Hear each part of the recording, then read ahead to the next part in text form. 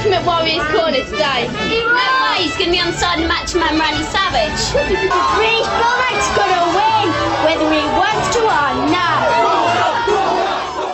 Hello everyone and welcome to episode 172 of Squared Circle Gazette Radio. I am Liam O'Rourke and once again we are returning to our look at 1992 in the World Wrestling Federation. Joining me for this odyssey, as he has been originally since we were going to do just 1990. Obviously we've gone all the way through now. We're talking 1992. We're approaching SummerSlam 92 on today's show.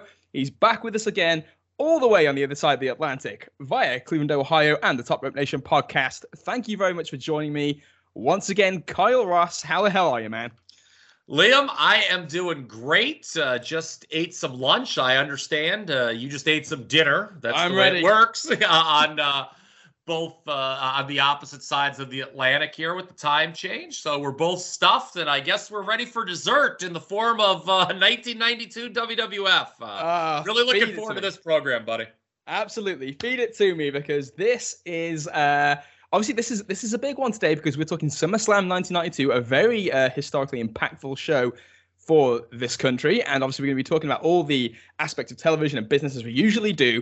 I know that one of the things that we're very excited about on this show, as we were on the last show, is that obviously the focus of the show is moving towards the television itself and the decisions being made that we're seeing on, impacting kind of business consequentially, as opposed to the off-camera stories that we had, obviously, with Titan Gate. I implore everybody who hasn't checked out our previous episode and our previous shows covering the WWF in 1990, 91, and 92. You can, of course, go back and find them in the archives at squaredcirclegazette.podbean.com. You can find them on Spotify. You can find them on Podbean. Find them on iTunes. Go back and check it out. Come back here if you have to. But Kyle, we are ready to rock and roll 1992 Part 4. Yes, and I just wanted to take a moment to remind the people of the journey we've been on here. You mentioned, of course, that we started in 1990. It's been my pleasure, of course, to do all of these with you. I really look forward to those Monday Night Wars shows starting again, by the way. You look, I don't need to remind, I'm going to remind everyone. I probably don't need to, but I will. This has been the story ever since 1990 of a promotion in decline, then ravaged by scandal. Part 3 of our 92 series, it appeared we hit rock bottom with both business and creative at an all-time nadir. Yep. But now, over the next several shows, going into, because we're going to do 93, we've already made that decision, spoiler alert. So for this episode, for the last episode of 92, and for the first 3 of 93, every time we're going to start by looking at a rather dramatic shakeup done by the promotion in an attempt to rediscover lost glory. And here today, as you mentioned, Liam, we've got one that should be near and dear to many listeners' hearts, including your own. Of course, this is obviously a very monumental show. It was interesting, obviously, the timing of this, because we've had Clash at the Castle last year, and Money in the Bank is coming up in the O2 later in this year. But with that being said, there were so many landmark aspects, and we're going to talk about the build-up, how this all kind of came to be for SummerSlam 92 from a show perspective. From a fan perspective, I'm looking forward to talking about this, obviously, and I'm looking forward to getting your take on this, Kyle, because this is a very different type of show, and I'm very eager to get to our first chance to put an impression on WWF pay-per-view history.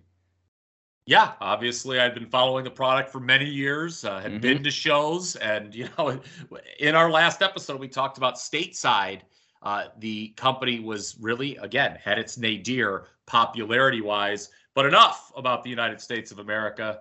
Let us go over the pond to the United Kingdom. And first, just a little bit of background. We're going to go back and remind everyone. We briefly touched on this in part 3 before discussing how business went in the absolute shitter in the United States. But the European tour back in April, right after WrestleMania 8, a rousing success. I'm looking at the numbers here right now, Liam, historyofwwe.com. I see multiple sellouts in Birmingham. I see a sellout in Sheffield. I see sellouts in London, Germany. I know that is not England, everyone, but it is in Europe, and they sold out there as well. Just incredible business done. And I wanted to ask you, what do you remember about that tour specifically, and the WWF's increasing popularity over there? Yeah, so my memory of the actual tour itself, I didn't go. I was not at this point a full-fledged wrestling fan when this tour happened. But this was around the time, because I would have been about 4, 5-ish. So I'm very, very young at this point. But I think I was 5 years old. I do remember people going to the show, because I lived in Birmingham at the time. So I do remember that there were a couple of people who went to the show who were my next-door neighbors, I believe. And a boy and a girl of a similar age, maybe a year or two older than me, but we were all friends. And them going to it. And again, it's just like throughout 1992, it seemed like I'm getting these little bits and pieces of wrestling becoming more and more in my line of sight. Kieran, my brother Kieran, had been a fan long before this. And he had been obviously kind of just obsessed with everything. He'd been watching on Sky and things like that. But I'm starting to get the drip feed. He didn't get to go to the European tour either. That one there in April 92. But yes, I started to become much more aware of it as SummerSlam approached. Let's put it that way. Yes, and on that note, we turn to the pages of the Wrestling Observer newsletter. And in the June 1st, 1992 issue, Dave Meltzer wrote, quote, SummerSlam 92 has been moved from Landover, Maryland to Wembley Stadium in England and moved up 2 days to August 29th. So they'll broadcast on a 2-day tape delay. This move comes from wrestling in the U.S. hitting all-time lows while business in Europe is hitting all-time highs. So it only makes sense. If they can sell out, it'll be the second largest documented crowd for wrestling in history. Wow. WrestleMania 3 being the largest. That this was before Dave exposed sort of that lie. And probably the biggest gate ever, he goes on to say. I love this line. You can comment on this. They're taking a chance in that it's an outdoor stadium and it rains a lot in England. Yeah, it's amazing how some things don't change in 30 years, but yeah. Okay. It's actually snowing today. Wow. It snowed horribly over the weekend here in Cleveland, but we're all gone. The grass is green. But Liam, enough about my grass. No one gives a damn about my lawn. This is... Yeah, I don't know anything about it either. My wife mows the lawn around here. But anyway, Liam, this is your country. Please talk about what this meant, getting SummerSlam to UK WWF fans. And does it rain a lot in England? Yeah, absolutely rains a lot in England. The grass was greener on this side of the pond, though, for the WWF, as you mentioned there. It would be pretty straightforward, shitty analysis to say that this was a big deal and kind of say it like that. But it would definitely be accurate to say this was huge to the wrestling fans specifically. It's worth pointing out for people who don't know this in America that this didn't get, from my perspective at the time, didn't get a ton of playground chat because of the way that the summer holiday falls at school, where our summer holiday is like from the middle of July to like the start of September. So pretty much the entire pre-SummerSlam period, obviously because they announced this later than they needed to, was that there wasn't a lot of playground chatter, but I was very, very aware of it because there are a lot of wrestling fans who, like I said, my neighbors, my brother, other people, I just heard it a lot more. From an advertising perspective, they did run ads, but back then Sky always did run ads for the big shows. My memory isn't that there was this giant media blitz necessarily, that it was covered in newspapers. That I think there was. I was talking to Carl Jones, who's a contributor to the podcast as well, who did go to Wembley Stadium and did watch SummerSlam. So he kind of echoed my memory of it, that there were kind of some news pieces and there was some stuff in the Sun. But that does kind of touch on the fact that this is the period of time when I went from being aware that wrestling existed to paying a bit more attention to it. I remember specifically, again, I lived in Birmingham at the time. There were people who would always talk about wrestling when they were together. And I remember them talking about SummerSlam and speculating on whether Hogan would be there at the show, which led to one kid who's like the older kid who, you always have like a kid like this in the local circles, who got the word from their dad that Hulk Hogan wouldn't be there because he was going to be in prison for drugs at the time. Well, I'll tell you what, he wasn't far off, quite frankly. I mean, let's not make fun of that guy's dad. Maybe he was reading the newsletters. At the time, the thing that I can remember being advertised the most during this summer was the Premier League adverts that Sky were pushing, because they were doing the campaign of It's a Whole New Ball Game, because again, for those who I know that America has got the EPL, as they're calling it, and it's being shown on the USA Network and stuff now. But for those who don't know, the Premier League was formed in '92, and Sky bought the rights to air the games, the matches, for like £304 million, which was like a landmark deal. It scooped it off terrestrial TV, which is like the equivalent of network TV, ITV and the BBC, and it changed that deal. Pretty much like changed the face of television in this country, because Sky had been around for years, but like it was a money loser. And buying those rights, it caused this seismic shift in Sky's clout, because it was this, this feeling of, hey, football is the sport in this country, and if you want to watch, the biggest league in this country, you have to pay. And it conditioned people who I think were not necessarily conditioned to paying for television in order to do that. Sky Sports, they were smearing adverts for the Premier League, I remember. And that started in like the middle of August. But Sky Sports were actually running a competition for the WWF where the winners would be flown to Washington for the week to attend SummerSlam there, with tickets included and spending money and all of that stuff, right before the change in location hit. And again, and another quick tip to Carl Jones, who I was talking to about this before, this was the first WWF pay-per-view that was aired on Sky Sports. It used to be on Sky Movies. It was Monday at 4 p.m. airtime.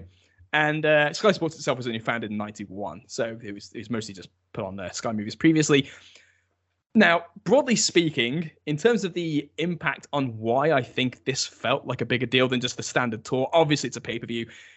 But there is this huge debate. I mean, you have kind of touched on this personally when it comes to music and things like that.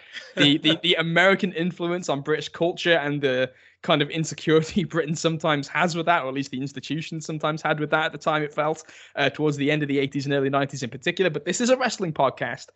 And so I'll say that anything that feels like a genuine slice of America that feels kind of legitimized, not kind of isolated as a token, gets gobbled up here. At least, and at that time was always going to get gobbled up. And I feel like that was the case. Doing the tour, it was always going to be a hit. It was a hit. They'd already done great business here before. The idea that it was obviously ramping up. Interest was ramping up in this country. The WWF was one of the few really big hits on Sky TV in the 80s and late 80s. By 91, a lot of people were watching it. They knew what was going on. We couldn't get enough, and to get a legitimate mega show that again had it's not just it's the difference between a rebellion and an insurrection, if you will. A show being done to cater to the audience, to give us something that doesn't have a wider context or relevance. This was as relevant as it got. Everything that we were seeing on television was going to be paid off in this country. A huge event. It cemented England as WWF territory for years and years to come, and it kind of already was, although it didn't necessarily have to be, given some of the things we're going to talk about shortly.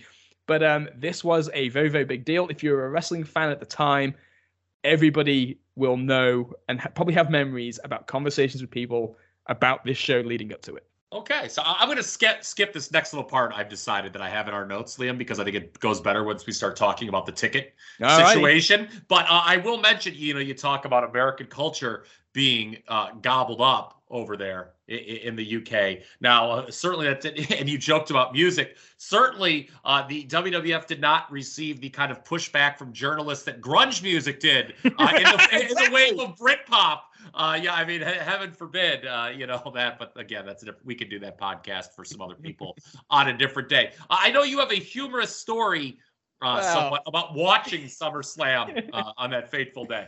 My memory, this was a show that it occurred during the school summer holidays. So me and my family, we went away on a little caravan trip or something like that. And we returned on the day of SummerSlam from this trip. And as we get out of the car and we're walking back to our house, our next door neighbor pulls us aside and breaks the news to us that our house has been robbed and burgled in our absence. Oh my God! So burgled. I love that word, by the way, burgled. So I thought this was a story you're going to tell because you told it on Top Rope Nation before, and I had meant to say I love the word burgled. Yeah, I can't remember. Well, I'll just say this: in America, we don't say burgled; we say your shit got broken into. But please continue. Yeah, so we got our shit broken into, and to comfort us, because we're just, we're me and my brother are crestfallen about the loss of, important things like the television and the games consoles and stuff like that.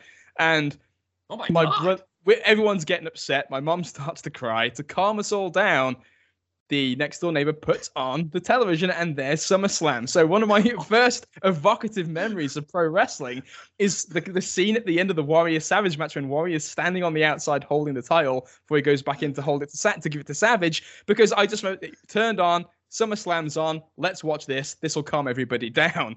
And you want to chastise Vince McMahon for saying he puts smiles on people's faces when you're a little kid just sitting there just devastated about your house getting broken into, and here comes SummerSlam 92 to brighten your day. There's Vince putting a smile on your face. I do have a quick question though. I'm a little confused. Please set me straight. So you said you watched it on Monday, and it aired and because we're about ready to go into this and Meltzer's comments about the tape delay. It aired in the States on Monday. I thought it actually took place on Saturday, though. Yeah. SummerSlam. Yeah. So it also aired on Sky on tape delay as well? Yeah, it was not aired live. It was okay. Yeah, it happened on the Saturday. We got it Monday at 4. Okay, gotcha. All right. So with that, we go to Dave Meltzer. Dave says, this isn't the first tape-delayed pay-per-view that the WWF has done, no matter what they claim. The first WrestleMania was only live on the East Coast, for example, although it was advertised as being live everywhere. And, of course, the No Holds Barred show, this was obviously he's not talking about the movie, so with the pay-per-view thing where they ran a rematch of SummerSlam. Yes, the match, the movie. They ran a rematch of the SummerSlam 89 main event in a cage. That was taped a couple weeks earlier. And I'll add to that, it was funny on TV. I don't know if you caught this, and I'm assuming they did this because you guys were getting the same interviews. When Mean Gene was doing the podium segments, he kept referring to SummerSlam as taking place, quote, in late August, rather than a specific date. In the event centers, or the SummerSlam reports, which were market specific, to the U.S. and the U.K., there was an actual date, obviously, because you want people to know when the hell this thing's going to take place if they're going to order it on pay-per-view. But yeah, in the interviews that took place on TV, they kept saying late August because I'm assuming, you and I, if you had been watching in real time, we were watching the same interviews. Yeah, and things. You wonder if this was taped when they were in the state of flux, when they didn't know exactly what they were going to do yet. True. Or if, like you say, it was because the air dates were kind of up in the air themselves as well. Yes. As I continue to explore the European territory here for those of us in the United States. Interesting note: WCW's television show in England at this time was drawing 3.7 million viewers per week, whereas the WWF was only drawing a few 100,000, and yet WCW never goes over to see you guys. WWF goes over a couple times a year and makes millions. Please clarify this situation. Yeah, so again, it's to do with television. This was WCW worldwide on ITV, the equivalent of a network station, terrestrial TV. WWF was on Sky, the pay channel, which less people were subscribed to. It was a Saturday afternoon slot, usually around 3 to 4 p.m. It did kind of move around, but it was always around that kind of time. That's WCW's. WCW's, yep. Saturday afternoon, 3 to 4 p.m. Beautiful, prime, cherry, position for the television. And WCW would finally get around to touring here in 93 and did big business with Davey Boy on the tour, funnily enough. But this time slot and the audience is a fucking dream. And when you consider the fact that WCW was losing money every year, like all the time, like from the day Ted Turner bought it, it was losing money. And the fact that no one ever actually had the initiative to realize that this market was like booming. People were watching their show. They knew what was going on. They were into it, and they never tried until like 93 is a joke. You were too young, you said at the time, to really be to have been paying attention to what was actually going on the television for years. But your brother, was he a bigger WWF fan than he was a WCW fan? He was WWF for sure. Yeah, okay. He had that the very much the feeling. I mean, he watched it all, but he was very much of the feeling that the WWF, probably for a lot of the same reasons that I think that I remember you saying you did, in terms of just things looking better. Okay. I think that appealed very much. WWF felt like the legitimate kind of the top tier thing with how it's promoted and pushed. Was WWF going on a pay channel for you guys, sort of giving the impression like, oh, this is, that you have to pay for, you have to pay for the WWF, where WCW is just something I can watch for free? I will say that I do think there's probably something to that. There was something to the element of the prestige behind, you gotta get Sky because the WWF's on it, kind of a thing. But having said that, I think that I think if WCW, and when WCW did come here, they did do big business. So there probably is something to kind of the exclusivity and the allure of the WWF, especially that time when you couldn't get something as easily. It was a lot more kind of, the forbidden fruit concept. It was quite attractive. But the thing was, they also had Hogan, and everybody knew who Hogan was. Sure. And let's drill down now on SummerSlam 92 and get to this show. Advertising begins in the European market. And although they've already booked the 85,000 seat Wembley Stadium, WWF lied and said on the show that no venue had been decided yet. And, yeah. Okay. Did you have clarification on that? Because later there is a press conference with the official announcement of Wembley. But was there a situation where Wembley had already been decided and they weren't publicly saying it? That's the impression I have, is that they were basically waiting. I don't know why, because they had it. They had the stadium, but they just didn't.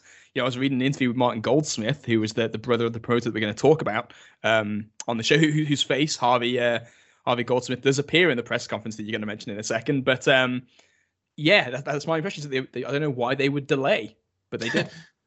So neither Hulk Hogan nor Ric Flair, more on the latter later, will wrestle on SummerSlam 92. Flair's name means nothing in Europe, says Dave Meltzer, so not a big deal there. But this is the first WWF pay-per-view without Hogan. Very big deal, folks. And that, says Dave, will likely lead to the lowest pay-per-view buy rate ever. Please stay tuned to see if that prediction is accurate. Ric Flair, name means nothing in Europe at this time. Liam, is that an accurate statement? Yeah, I guess so. But I think that there's probably, it might be a little less strong than that. This probably is the best argument for the fact that it was like, I even hate the word brand, but but the fact it was the WWF coming was the big deal. I mean, if it had Hogan, it would be the cherry on the sundae, but the fact that it was the WWF that was coming, it was like that was big enough. SummerSlam, the pay-per-view aspect, that was as big a deal as anything else. Yeah, and to that point, while pay-per-view numbers in the States were expected to be low, tickets over for you guys were a different story. Record first day sales. On TV, they had actually already taped an event center with Sean Mooney announcing a sellout even before tickets went on sale. But it's, I'll tell you what, that's something your dad can be proud of right there. Yeah. It's actually not a sellout yet. So it's a bit sketchy for them to announce a sellout. However, the idea is, this is what they were going for, says Dave. WWE announces it's a sellout and makes it seem like such a hot ticket that people will have to run to buy closed circuit tickets instead. Now, it turns out they didn't even do closed circuit, though. No, so I don't know what the idea behind this was, honestly. I do think that there is, a part of the thing is, hey, make it seem like it's it's hotter than it really is, because goddamn, they need to do something to feel hot these days, this company. So. Sure, and, as we continue, as time wears on, Dave writes, although the WWF continues to insist that SummerSlam sold 80,000 tickets on the first day, Wade Keller actually called the box office to check. I love that this happened. And they say it's 70,000 tickets sold, and you could still buy $22 balcony seats if you'd like. There was a lot of conversation about what the, quote, real first day week sales were, but the show, of course, does wind up doing 80,000 plus, which was a record at the time, assuming you believe Zane Bresloff, Dave Meltzer. Mania 32 winds up surpassing it. And between tickets and merch, this show, Liam, winds up making $3.6 million for the World Wrestling Federation. Yeah, quite a bit of that looks like it was in green foam fingers, as I remember from this show. So, what it's worth, Martin Goldsmith, like you mentioned before, the brother of Harvey, who was the UK promoter for the WWF for the previous European tours, he did an interview that I had read a while back, and he said that it sold 40,000 tickets on the first day. He also dropped a note in that said that Wembley Stadium were actually cynical about the WWF's ability to draw a full house at Wembley Stadium and had some kind of reservations about whether or not they'd do that. But they took the leap. They booked the show, and it did pretty darn well, as you say, 3.6 mil. Yeah, and in the August 23rd Pro Wrestling Torch, so obviously very close to the event, Wade said that 1,000 tickets were still available, and available at half price, as a matter of fact. So again, there's some debate, but the end story here is this did big fucking business over there with you guys. Now, there was also a note in the Torch that there were some unhappy campers, literally, because some folks who had camped out to get the tickets, and we saw this, on TV, people camping out outside. That's what you used to have to do before the internet, folks, for a hot ticket. But some of these campers only got rows 14 and 20 because employees of Coliseum Video's UK division, Silver Vision, were given first dibs. Is this something that you know anything about? Did you hear any complaints through the years about this? Anyone who got screwed? I can't say I heard anybody that got screwed over, but I can see, Silver Vision, they were the people bringing the tapes to us, and since they had a critical role in me becoming a forever fan of professional wrestling, Silver Vision, they deserve the seats. Yeah, some talk. The tickets were still available day of, but again, big business. A interesting note from the Repack report. Listeners of Top Rope Nation are very familiar with that particular make-believe dirt sheet. But my good friend Chad, he wanted me to ask you about this Simon Cowell situation that he saw the numbers that WWF was doing and wanted to make an album with the WWF. Is this something you know? Yes, that's very, very, very popular. Well, not very popular, but it is what happened. So Simon Cowell, folks will know him from an endless stream of reality shows that I don't watch and probably never will. But basically, it was one of his first, if not his first big hit, was the WWF album. He basically saw this, realized that it doesn't really even matter what I think he actually said in an interview once. It didn't matter if the songs were any good or not. It was just the fact that you got them involved, you created a product, and you sell it over here. And I'm pretty certain that the WrestleMania song was on this album. The one that ends up being made, the Are You Ready for the Survivor Series? It was Jimmy Garvin's voice, and then it cuts into the, whoa, WrestleMania. That was on that album. That's the one. That was part of that album. Okay, wow. So Simon Cowell, we get his references. So there you go. The Repack report again. Paying dividends for podcasts across America. Okay.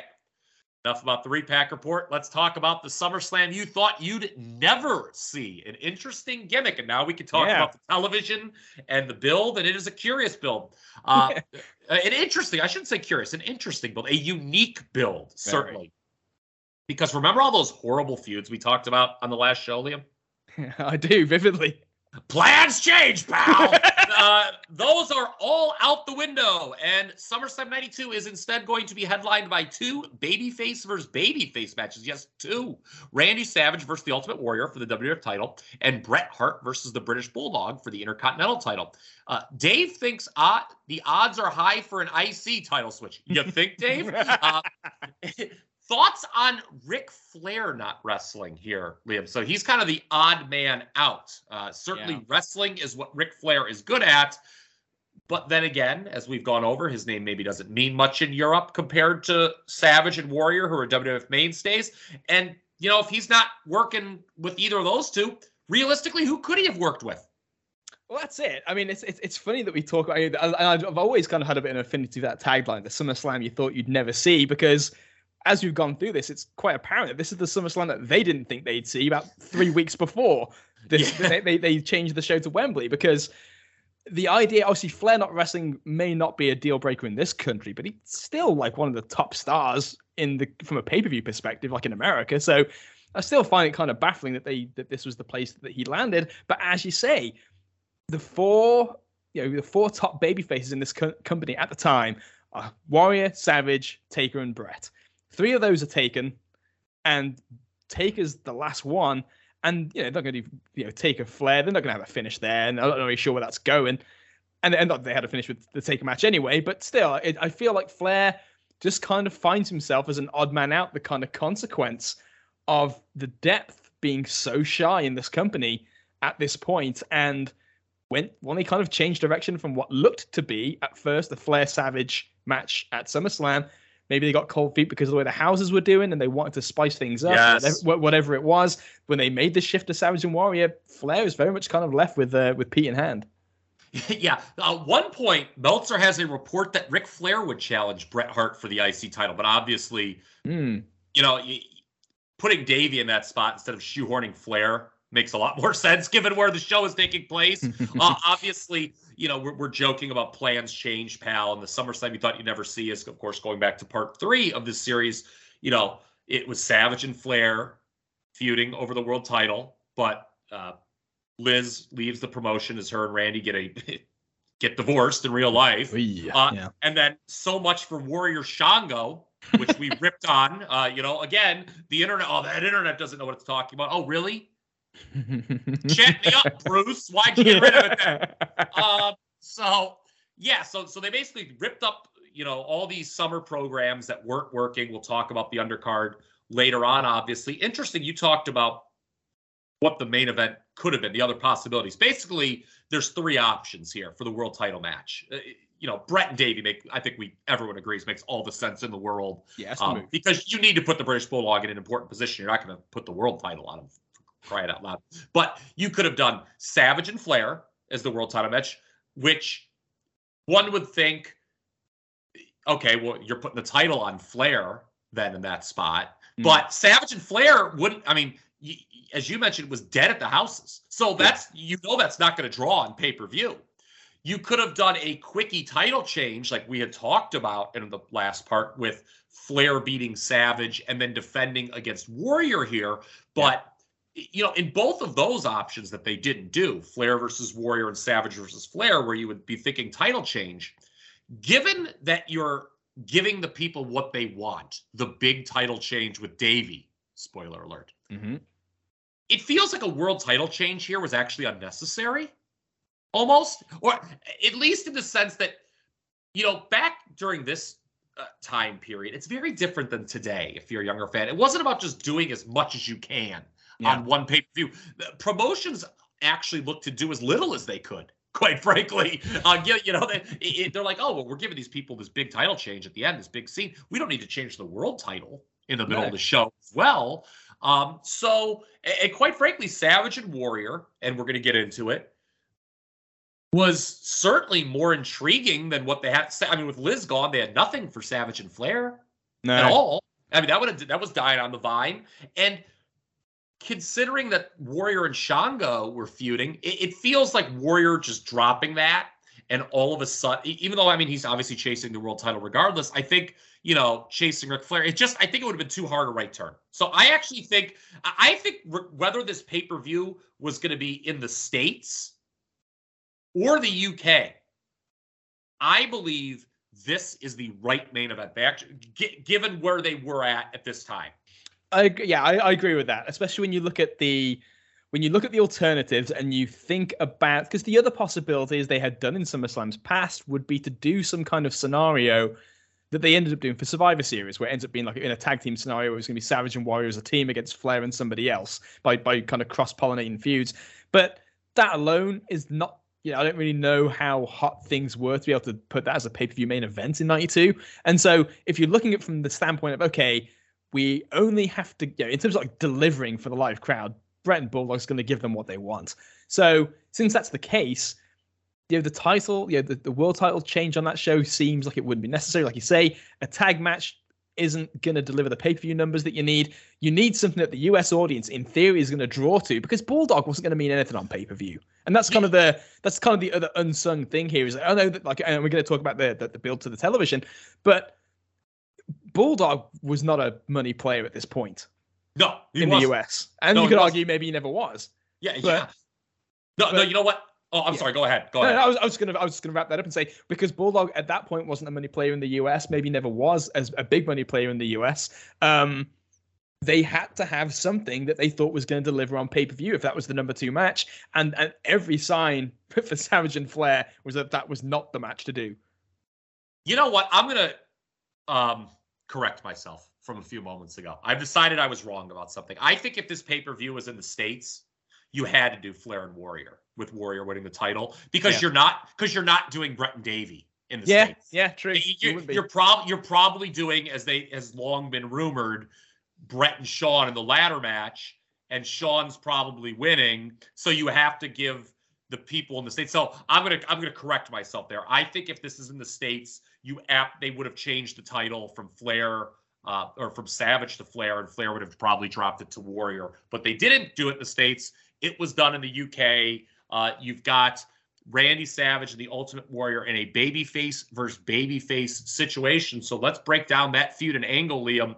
Yes. Ric Flair, the odd man out. By the way, SummerSlam, we talked about doing a tag match potentially. Tag matches had main evented. Remember, 3 of the first 4 SummerSlams. Oh, that's it. That's why. That's my gut is like when you look at the scenario, it's like I'm surprised since that's the playbook they ran with that they would. But again, maybe it's just because the situation was just so fucking weak that they were just like, we need something that feels like it's got more of a pop to it.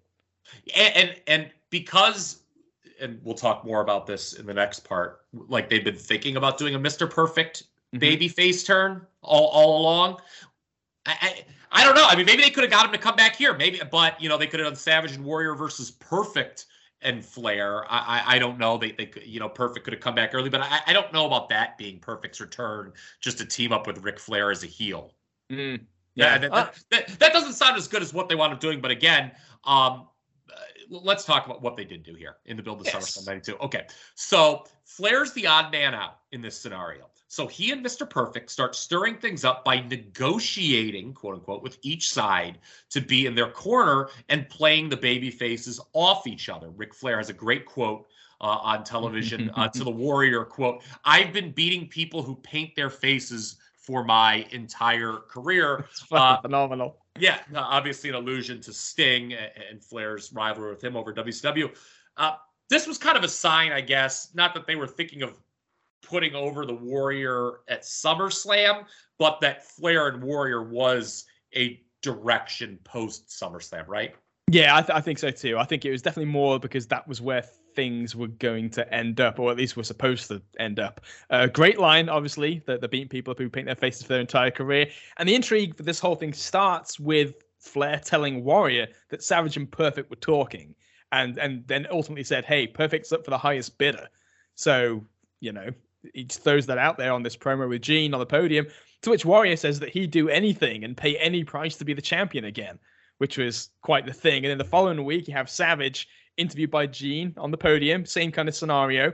And Gene kind of says that, and Warrior, obviously who had done the thing with Flair the previous week, kind of gets referenced by Savage as well. If Warrior is shaken with the idea of me and Perfect working together, it doesn't really make any sense for me to deny it, which I liked, because it's that thing of, okay, planting the seed that Savage knows he wants the advantage on Warrior anyway, even if he all has to play along with this smokescreen to kind of do it. It's kind of an intriguing little situation. Then Perfect confronts Savage and says that Warrior is now contacting him and bidding sky high as well. And this whole scenario kind of goes back and forth, builds to the tag on the SummerSlam Spectacular with Warrior and Savage as a team against the Nasties, which leads to the outside the ring scene where Flair and Perfect are just kicking the shit out of the Warrior as the Nasties beat up Savage, which leads to Warrior accusing Savage of kind of, paying Flair and Perfect to soften him up.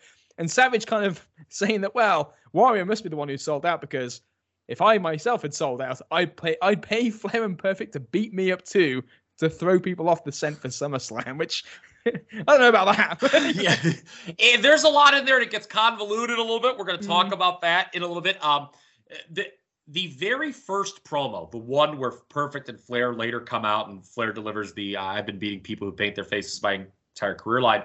I really like when Savage gets in Warrior's face and is like, "I'm the WWF champion and you're not." There's a real intensity and a tension between the two baby faces.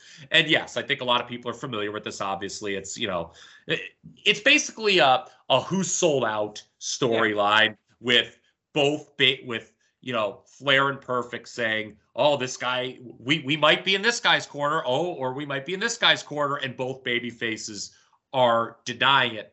Something I didn't like, and I thought kind of poisoned the well, so to speak, is because it's just more confusion, and this isn't what they'd done previously with pay-per-view main events. Flair was talking about, well, I could be champion by SummerSlam, and he also, this was bizarre, he was referring in several promos to like him and Mr. Perfect as one entity. He kept saying, "Me and the Perfect One will be the champion again." I was like, what? Yeah, which again kind of leads me to that thing of wondering if Perfect was going to come back as a heel. I know that people have been talking about him as a babyface, like, you know, for a while at this point. But it's like the way that they do that just feels like they're setting something up. Especially when you got these four personalities interacting, it feels like that's where this is heading, and ultimately, obviously, it doesn't. Flair saying that he could be champ by SummerSlam, I didn't like either, but I imagine that it's because they're still doing this month Savage and Flair on the house shows for the title. Yeah. So they're trying to tie the idea that, well, maybe it won't be Savage and Warrior anyway. So whatever. Yeah, I just never like when there's a pay-per-view main event announced and the promotion undercuts it by saying it could change. That's something I absolutely 189% loathe about the modern WWE, when it's like the Royal Rumble winner, it's like, well, he'll just challenge whomever the champion is. And, you know, then it's like, oh, well, can they get past the Elimination Chamber? There's all these roadblocks rather than just freaking creating a match people want to see and hyping it to death. Call me old-fashioned, but that's what I like. And again, on that note, Liam, we talked about this at Survivor Series 91 with Hogan Undertaker, at WrestleMania 8 with Savage and Flair. A pay-per-view main event is announced, and then the angle is created afterwards. Yeah. I don't. That wasn't their formula for a long time. Yeah, I don't know if it was just late decisions, so they felt like they didn't have the. Because again, like way back when we were talking about how, you know, right after when this all started, a big part of the reason why the series started, Warrior was known to be destined for Rude almost immediately after WrestleMania. They were planting the seeds for the SummerSlam match months in advance. So when you have a situation like this where they are just basically pulling matches, and when you watch the TV, it's so jarring. Like, we're doing this in 2 parts, so it's going to seem to our listeners like this is a fairly kind of fluid situation. When you're watching the TV week to week, or when you watch a highlights deal, it's like all of a sudden, and by the way, The Undertaker is wrestling Kamala. Let me jump in on that, because so I was old enough to obviously watch TV, and I'm at this point I'm almost 12 years old when this show happens, and I talked about this a little bit. I don't know why, but I did talk about it with Garrett Gonzalez over at F4W Online, and I talked like this was the period of time where I was kind of good, and it wasn't hard to do. Obviously, I'm not like saying I was some sort of savant, but like I could predict the next pay-per-view card. Like I liked doing it. I was like, okay, well, they just shot in, you know, I didn't use these terms, but they shot an angle between these two. So, all right, well, I'm going to expect that's going to be on SummerSlam. And I remember watching the television, to your point that you just made around this period, and they would just announce these random matches for this show cold. I'm like, what? Like, the whole, like, just to double back here, this Savage Warrior announcement on television comes out of nowhere. Yeah. And it's just like, all right, SummerSlam 92, the main event's going to be Randy Savage and the Ultimate Warrior, even though Savage had been feuding with Flair and Warrior had been feuding with Shango. There was absolutely no interaction between the two on TV. And, you know, the storyline before Perfect and Flair start stirring shit is Rick is upset that he's the odd man out. Yeah. And there was some tension with him and Perfect as well there. But yeah, they just, and it's going to go, you joked about Undertaker Kamala. It's true for Brett and Davey. Yep. All of these matches were announced cold, and then they shot an angle, which is a very interesting way to promote a pay-per-view. Obviously, it was going to do huge numbers in terms of attendance and live gate, because you guys were going to go no matter what the matches were. But here in the States, we'll get back to it, that could have been a problem for pay-per-view, because this really was kind of the first time you saw the old, like I joked, plans change, pal. Yeah. Because WWF, for its history up until this point, was very set in stone. Like, even if shit sucked, they saw it through to the end. But here they just kind of ripped it all up and said, fuck it, we're going with these matches. And in classic fashion, there is nothing that... the thing is, they are so... You can tell, just the tagline, the SummerSlam you thought you'd never see, they're aware of that fact. Like, they're using it as part of the marketing for the show. That, like, so we kind of know that this is a bunch of stuff out of nowhere, and we're going to tell you why you should care now. Yeah. And leaning into it, I guess, was at least being self-aware. Like you said, whether it's effective, we'll find out here in a few moments. Although, let's be honest, we already know the answer. Anyway, you mentioned the Savage Warrior Nasty Boys match that took place on the SummerSlam Spectacular. I think people should make it a point to watch that. It's not a great match, okay? It is not. All right, it is not certainly going to be one of the great tag matches you could ever consume. But Can they coexist at this point? Had not been beaten into the ground yet, although they did do something similar with Hogan Warrior against Perfect and Genius, if people go back to part 1 of our 1990 series. So that whole match deal angle felt pretty novel. Watching it back some 30 years later, I enjoyed it. I thought Vince McMahon was pretty incredible at selling the title match during it. And my God, the Ultimate Warrior even did a double DDT on the Nasties. He had his working boots on. He did, yeah. I mean, that caught me, caught me off guard. We also need to examine here this storyline, Liam, of whose corner is Mr. Perfect going to be in versus the rumored idea. This was always kind of the internet urban legend. I don't know if they really were thinking it. Has anyone inside of WWE ever admitted that they were thinking this? I've not heard anybody. Okay. This is like the ultimate playground rumor, made its way around in magazines or something. So there is the rumor that existed that, and the Torch talked about this. They had a cover story on it at the time, that the idea was, or a possible idea WWF was thinking about this time, was Papa Shango possessing the Warrior, leading to a possible heel turn. It's a horrible idea. Oh, other than Wyndham Rotunda, does anyone think that idea would be good? Yeah, well, I do love the. They like, if they were going to go so all in on Papa Shango, the idea that he would be the mastermind behind an Ultimate Warrior heel. So this guy who's like not over at all at this point, really. Shango's like dying on the vine here.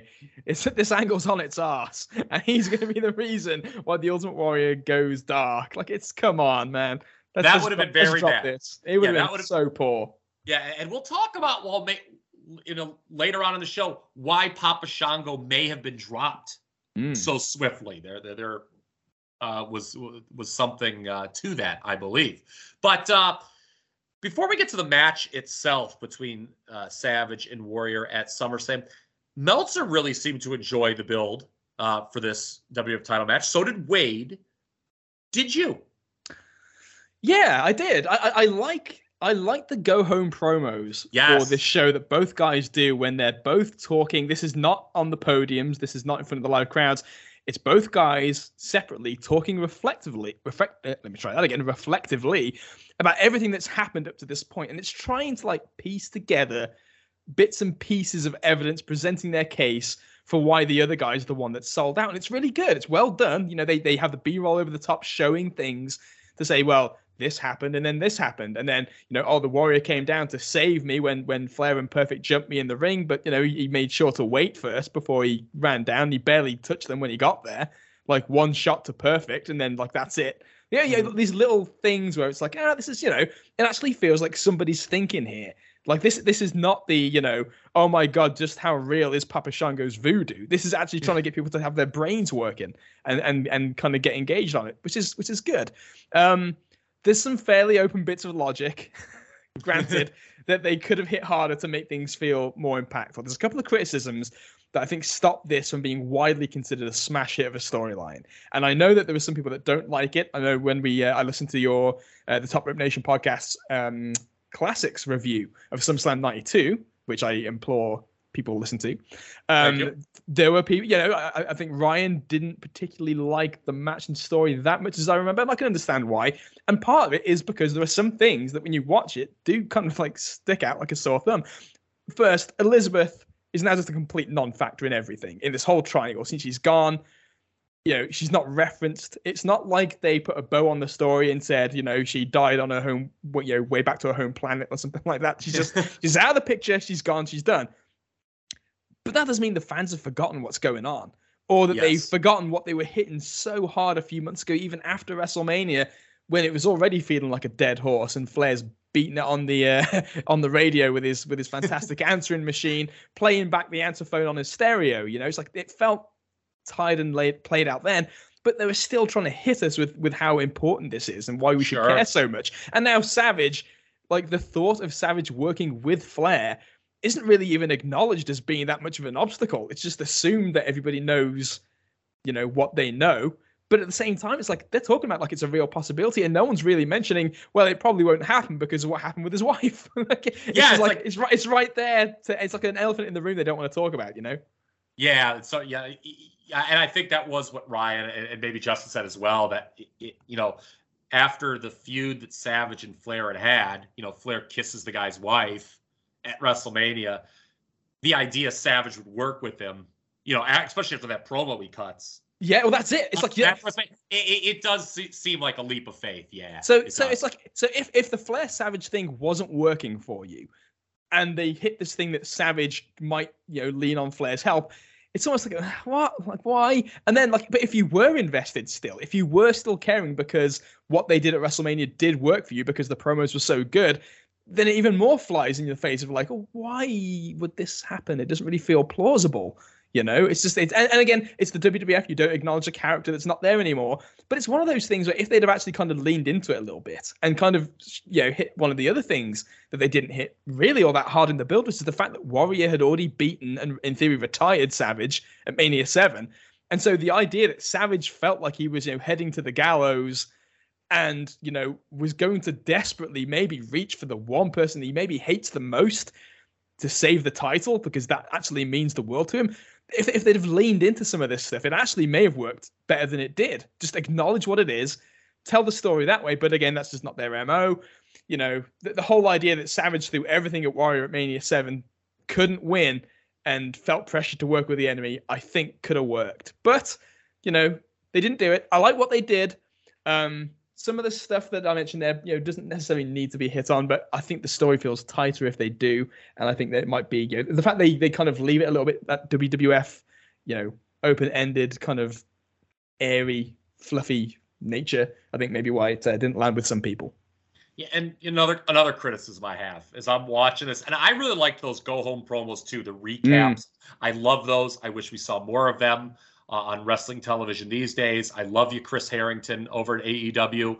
And I know you've got some nice fancy spreadsheets, but until I see a great video recap die on the ratings on Dynamite, I'm going to always yell at you that you should have more stuff like that on your television. But more exposition. Yeah, but I'm watching Savage and Warrior explain the storyline from each of their own perspectives. Savage claiming Warrior being attacked was a ruse that he set up with Flair versus. And I couldn't help but think for a 1992 WWF audience, especially, this storyline did get a little convoluted in addition to the leap of faith you were talking about that, okay, could we really buy that Savage would work with Flair after everything he'd been through? Yeah. Plus, and I think this is a big one, they are basically selling this pay-per-view on the idea that one of your favorites will be turning heel.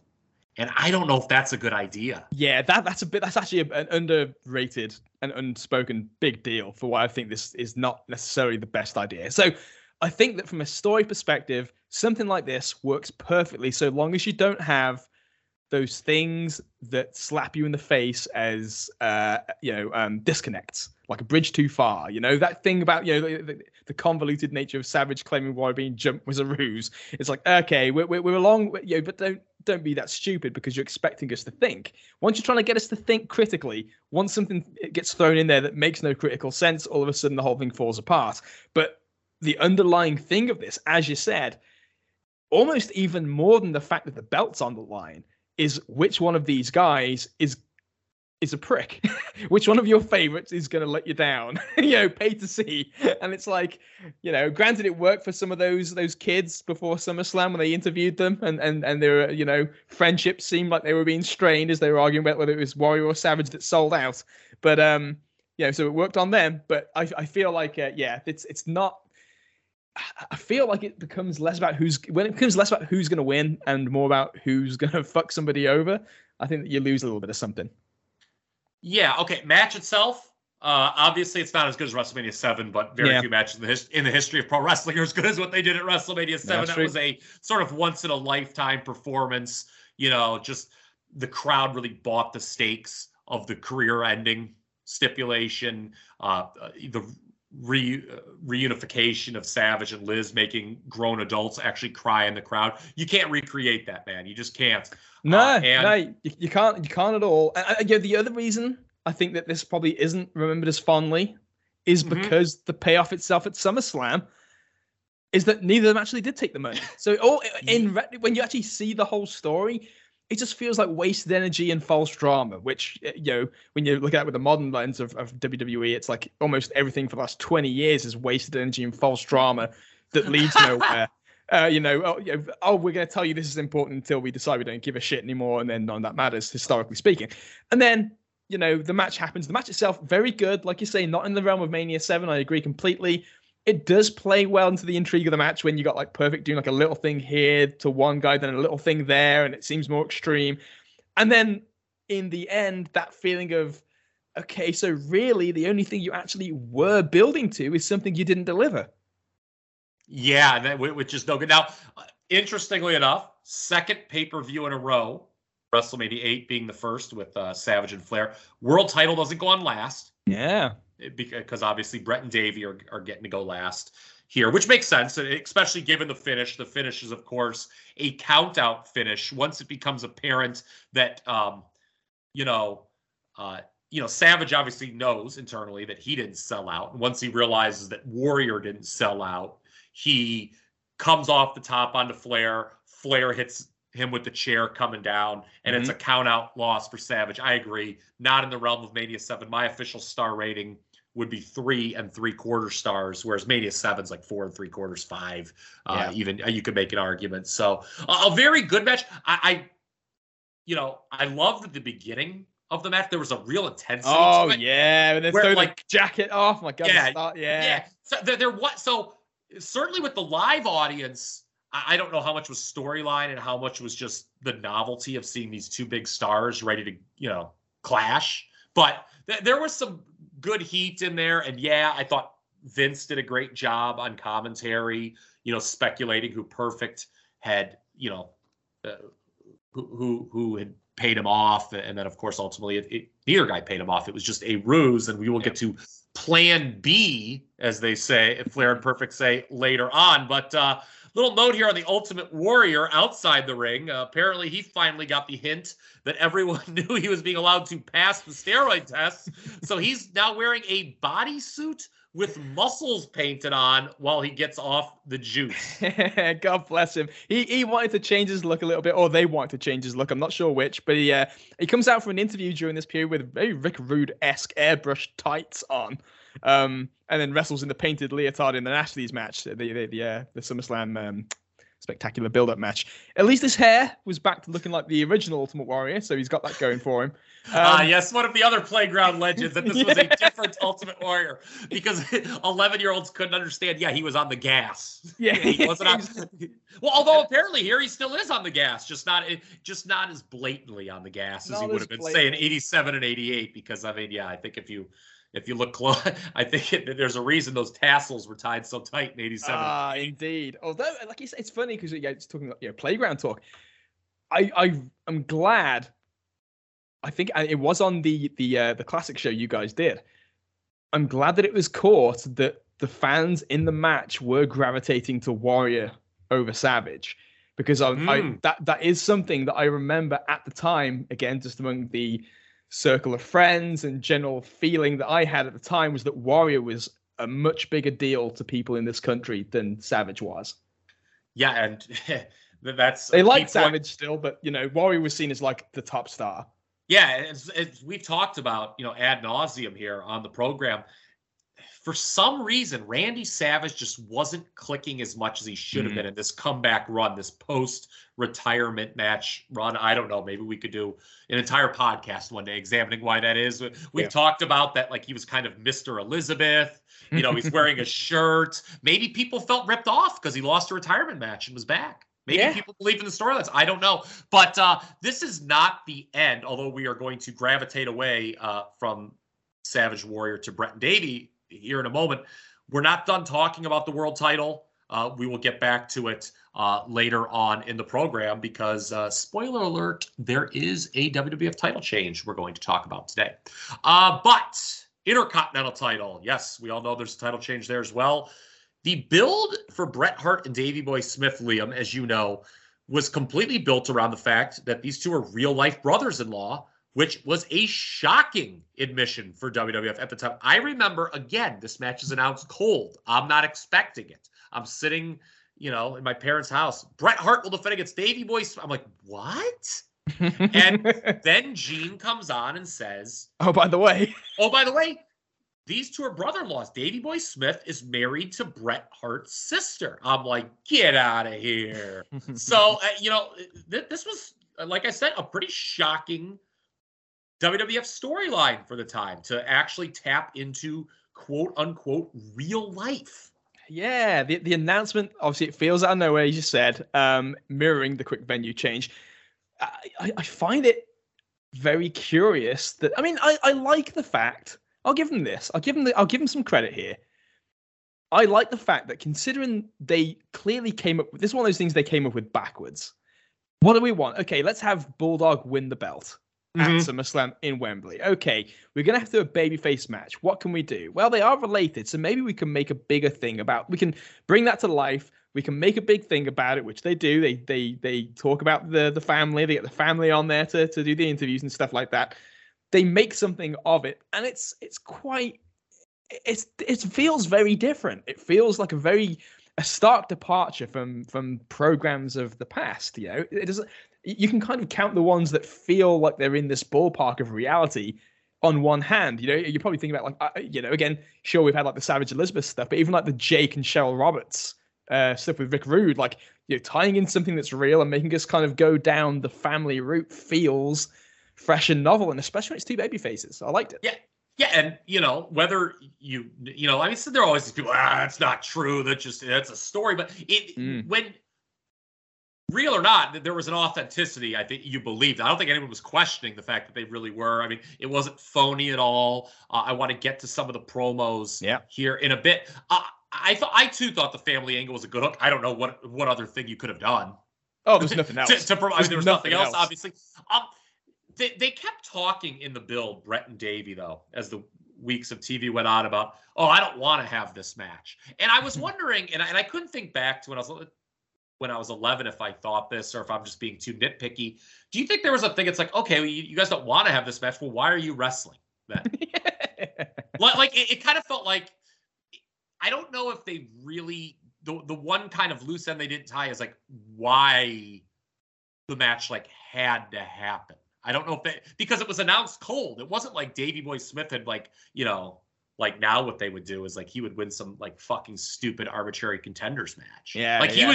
He was just cold put in an Intercontinental title match. And, Bret tried his best to Davey's been on a real roll and he's worked his way to this match. But it was sort of neither of us want this match for the family. I guess from Davey's perspective, he wants the Intercontinental title. Yeah, of course. So I guess, am I being too nitpicky here? Am I looking for something that isn't? No, I think that's, you're not wrong. Because when you think about this, it's you are, and you did at the time, you're observing this as it's being dished out to you with a stream of consciousness thinking. And this thing, this is where Bulldog falls short. Because to me, he's the one to blame. He's the challenger here. And he's the one who has to say, look, I know this is devastating, but this is a big thing. This is the Intercontinental title at Wembley Stadium. This has to happen. And Bret, I think Bret does his part well. I think that he does his part the way he should. It's on Davey, and Davey's, I know this will surprise people, but Davey Boy Smith's promos were fucking awful in the build up to this. There's one in particular where he's just basically rambling, puts his hands together and just says, the families will reunite when the better man wins. And that's the end of the promo. And it's what the fuck does that mean? Why? Tell me why you want the Intercontinental title. Tell me why, this is such I just felt like Davey's stuff not being airtight and not really pushing the fact that he needs the Intercontinental title. This is the biggest chance of his life to win it in Wembley and do it for the country. And he has to sacrifice that right now. There are going to be some family issues because this big giant match has to happen. And we knew when we were getting into this business that this is what it's all about. It's that he could have hit that harder, didn't. And because he doesn't, and he delivers these little lines that he's clearly been told to say because it felt like they filmed all these promos in one day and then Davey buggered off to do coke with Neidhart for the summer or something. And then it just feels like there's just that little bit of heart missing from Davey Boy in his delivery, which is kind of why I feel like there's a missing component. Yeah, you mentioned Brett doing his part. I agree. Do you think he came off a little heelish? Oh, for sure. And that was by design, correct? Yeah, because you don't want to split the crowd. And the whole idea is that Davey has to be the babyface. So let Brett be the guy. Brett's fucking great. At one point, like, Gene just asks him, like, yeah, and we'll talk about why, like, you know, how much of an impact it is. And he just kind of flippantly just like, yeah, well, yeah, you got to accept it in wrestling.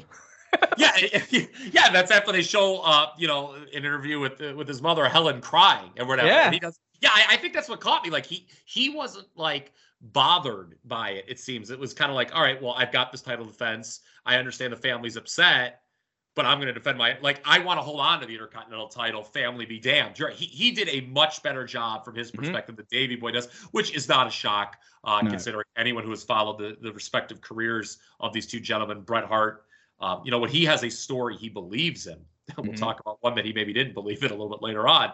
But when he has a story he believes in, he's really good at, you know, giving, you know, at selling you on his perspective. Let's talk about kind of the family stuff here. You know, the promos building up to it, Liam, you called a treat. Talk about some of the stuff we got. All right, so there's a lot of dramatic eye-touching from Helen and Diana in their efforts to simulate human emotion when they're being quizzed about the strain on the family life. Like I say, Brett plays it well, as he often does when there's a thread of reality to it. It's easier for him to get into. The star, however, of this build-up, Kyle, and you know he is Bruce Hart.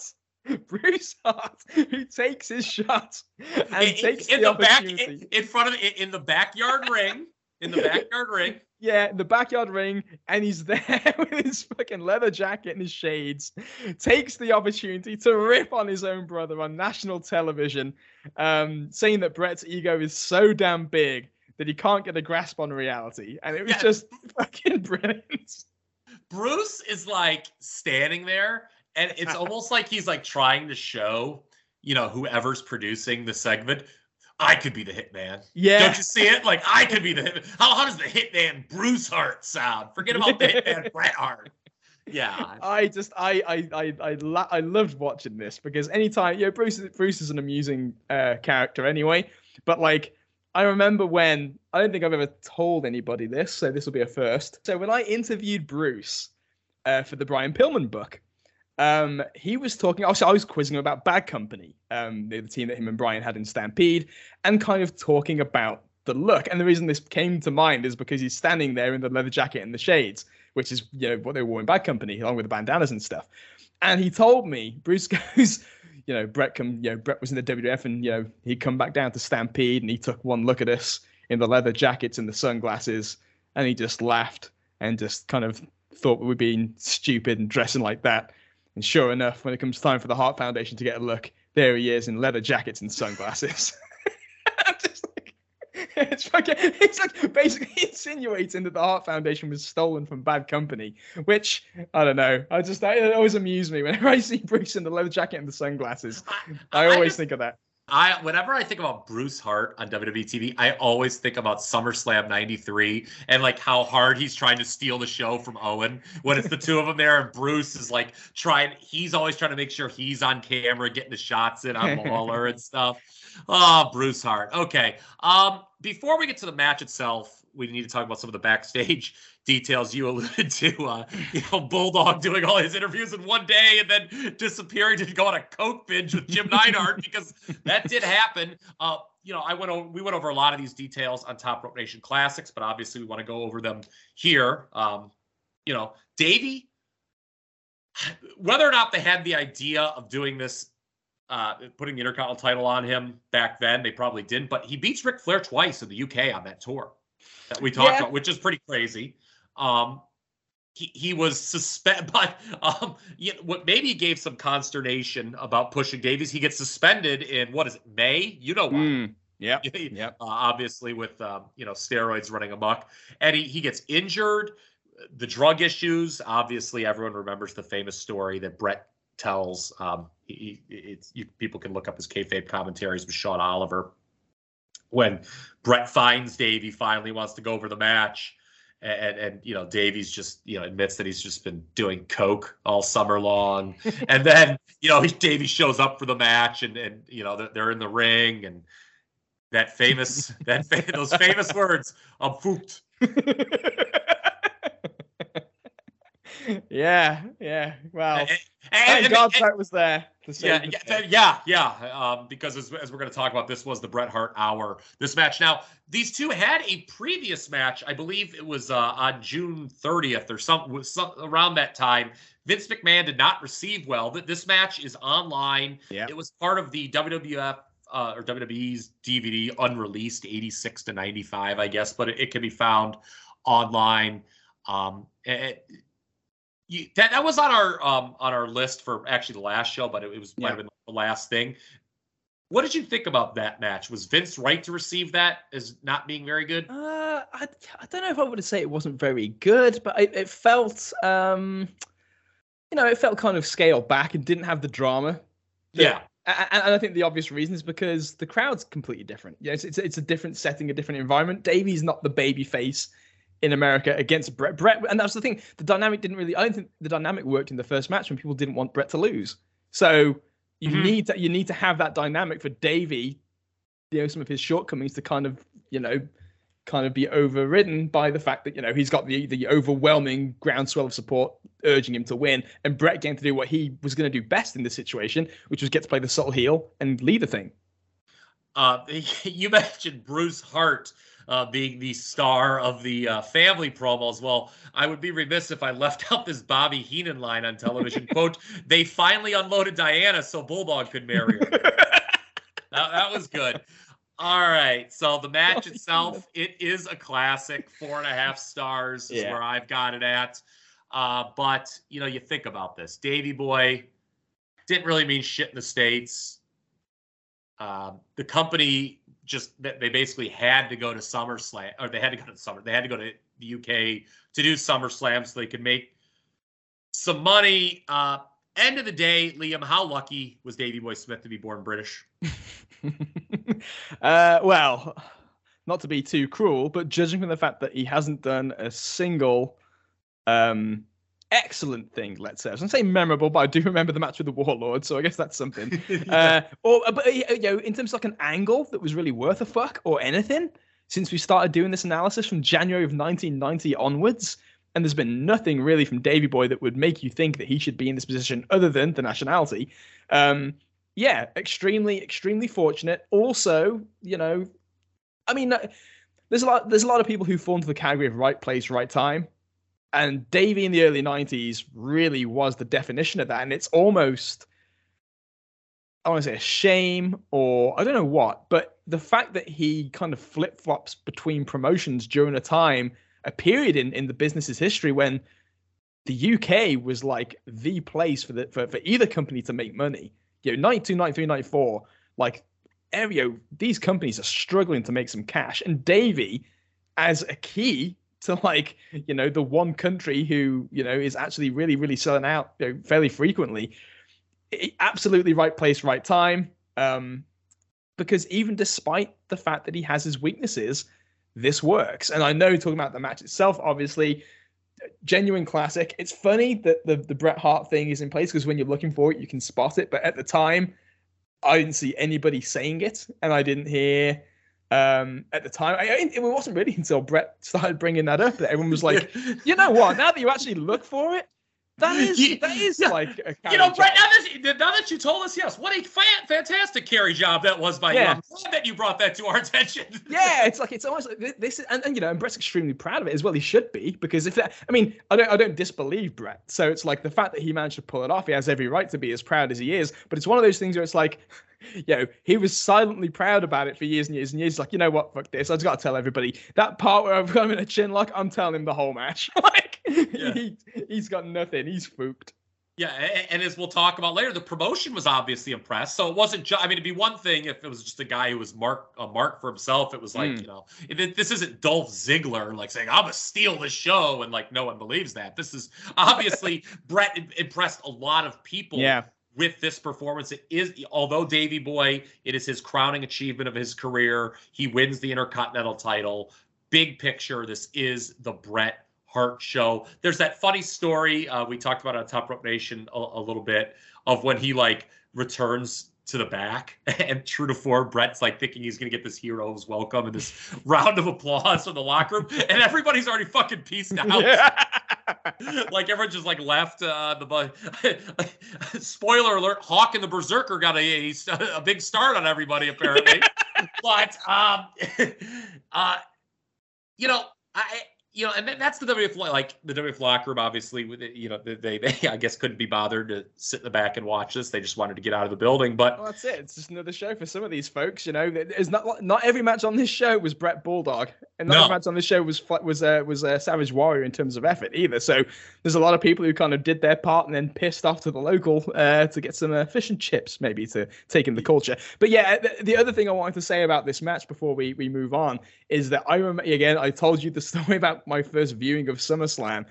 Bret, one of the things that Bret says when he criticizes Davey's performance in this match is the end, where he's basically like, I don't know if you've ever, if you remember this, but like in his book, he talks about how I just wanted Davey to look at me so that and our eyes meeting is going to generate this emotion that people are going to be heartbroken, that, the family's torn apart, and then they do the big hug at the end, the fireworks go off, everything's okay, we can love them all, and everything's great. And Bret's like, it didn't work. Davey Boy was just looking at the crowd and didn't give a shit, and then I just walked up and hugged him.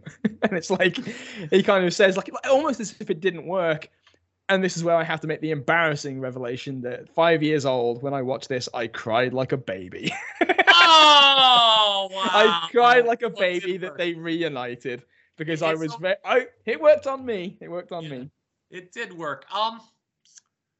Let's talk about, earlier we said first pay-per-view without Hogan, and Hogan always got to close. It's not a very, very, very, very, I could say very a lot more times, but I'm not because it would be annoying. Different kind of match to close a WWF pay-per-view than you got with Hogan. Yeah, that's yeah. How does that this is not your notes, but you're a smart man, and I think you could take it somewhere. Does that sort of enhance the legend of this match? Because there had really, you think about it, there had not been a match like this on WWF pay-per-view before. There have been great matches on WWF pay-per-view before. Obviously, you had Savage and Steamboat at Mania 3, but that's a much tighter affair. It's sub 15 minutes. The Savage matches against Warrior and Flair are different than this. This is like very much a slower paced wrestling match. Yeah. Which is something that the WWF audience was not conditioned to really consume at this point. Now, over the next several years, as Bret and certainly Shawn Michaels would kind of take their respective spots at the top of the card, we did get used to longer matches closing out the show. But this had to be, and I wish I could tell you like how I felt about it at the time, but I don't remember. But it had to be jarring for a long, like a long match like this at the end of a WWF pay-per-view, because it was very new, very novel. I think that there is something to be said for the fact that there is a symbolic something about the first non-Hogan pay-per-view ending with a match that felt like it could have been on an NWA show. Yes. In years past. And the fact that the guy they were going to in Bret, although I'm not sure if they knew that at the time. In fact, there's no way they did. Yeah. They didn't know it. They had enough faith in him to pull it off successfully, which obviously he did. And I think that there is, Hogan's stuff, never this slow, very active, very crowd interactive. The not, obviously not nearly as long, and stylistically so jarring. And I think, like you say, that does enhance because everything about this show ends up being so completely unique. The giant stadium during a time where we won't see another show in a stadium this big for a long time. Mm-hmm. A match like this ending the show that, again, we wouldn't have seen these guys this size even. I mean, Bulldog's jacked, but Bret's in the main event position, and it's like this just feels very different. And everything about this, it's like a surreal experience. You are watching a WWF pay-per-view, but it kind of doesn't feel like one. Yeah. Yeah, it does. And as we're going to talk about, it's a new era in the WWF moving forward. And Brett maybe didn't know it at the time. A lot of fans didn't realize it at the time, but that match, he was really the big winner, although he lost. And Davey Boy Smith is the Intercontinental Champion, but not for long. But that is the next podcast, not this one. Liam, you've been very critical in the past of your countryman, Davey Boy Smith. And that brings me to a listener question. Yes, a new segment here on the program. A listener question. This comes from my buddy Mike Johnson, not the PW Insider one, but my buddy from grade school. He wants to know, why do you hate Lord Al so much? Is this a serious question? Yes. I mean, I told him the answer was probably that he sucks on commentary. Because he's fucking inept in every way. Yes. So I don't know. I think, this is to, Tip, maybe, I'm sure Mike's going to listen to this and whatnot, but I think it's like, he might look at it, it's like, hey, come on, man. It's got to be more. Liam's British, Lord Al's British. They both know each other. Yeah. Did they not grow up next to each other? I mean, yeah, what's going on here? But I mean, is there something unique to Lord Al besides his putrid commentary that makes you hate him so much? Because you have been very critical of him in the past. Yeah, so I'm not the most patriotic person in the world. I'm not. I don't lean towards patriotism, generally speaking. But one of the things that is that I do share with a lot of British people is that I hate when Americans or Canadians or any other kind of outside entity makes fun of or tries to spoof the British accent, right? But when I did the one night only review show, the classic show with you guys at Top Rope Nation, I talked about the Dude Love promo where he speaks with the British accent and it just bombs and nobody reacts at all.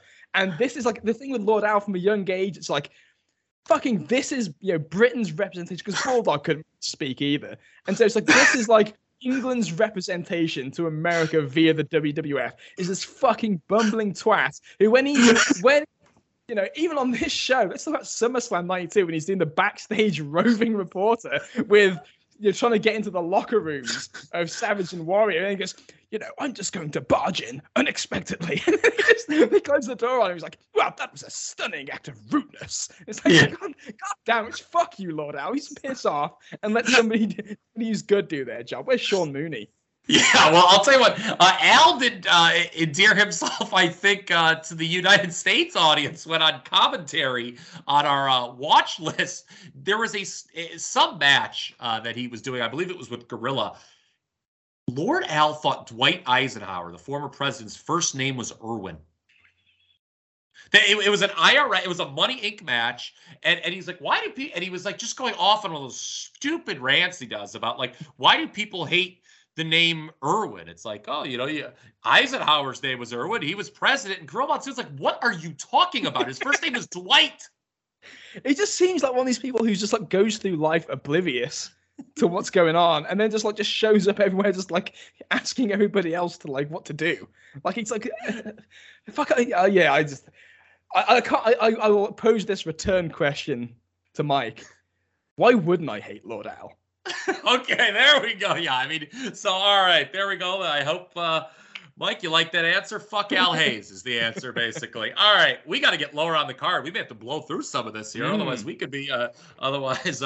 This could be like an AEW pay-per-view. But lower on the card, Shawn Michaels, as they were building to him being an IC title contender in the start of the summer. So he doesn't get that match with Brett on pay-per-view, and he instead gets diverted into an odd heel versus heel feud with Rick Martel. Your thoughts on that?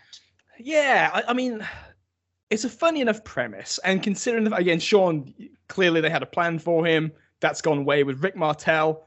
The Tatanka feud had flared up again, much to our chagrin. That's been tanked.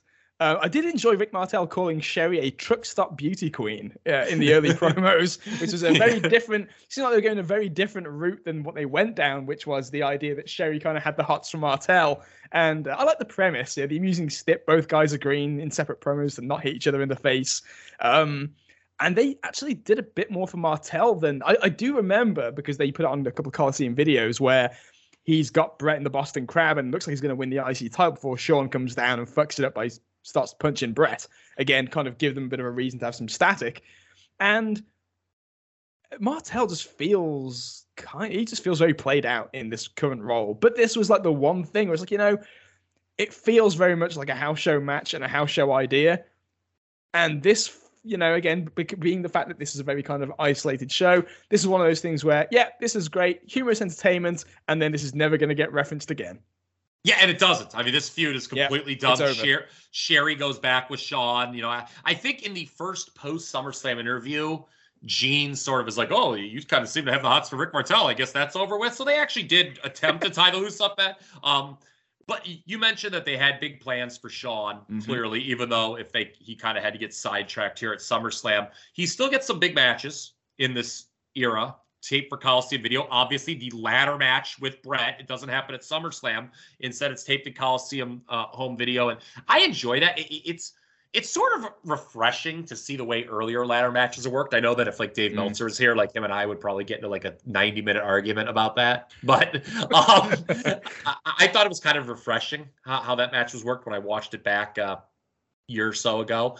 Shawn and Flair team up to take on Brett and Randy Savage. A match I guess I like more than other people. I was reading on the PWO forum. They were all kind of slagging it.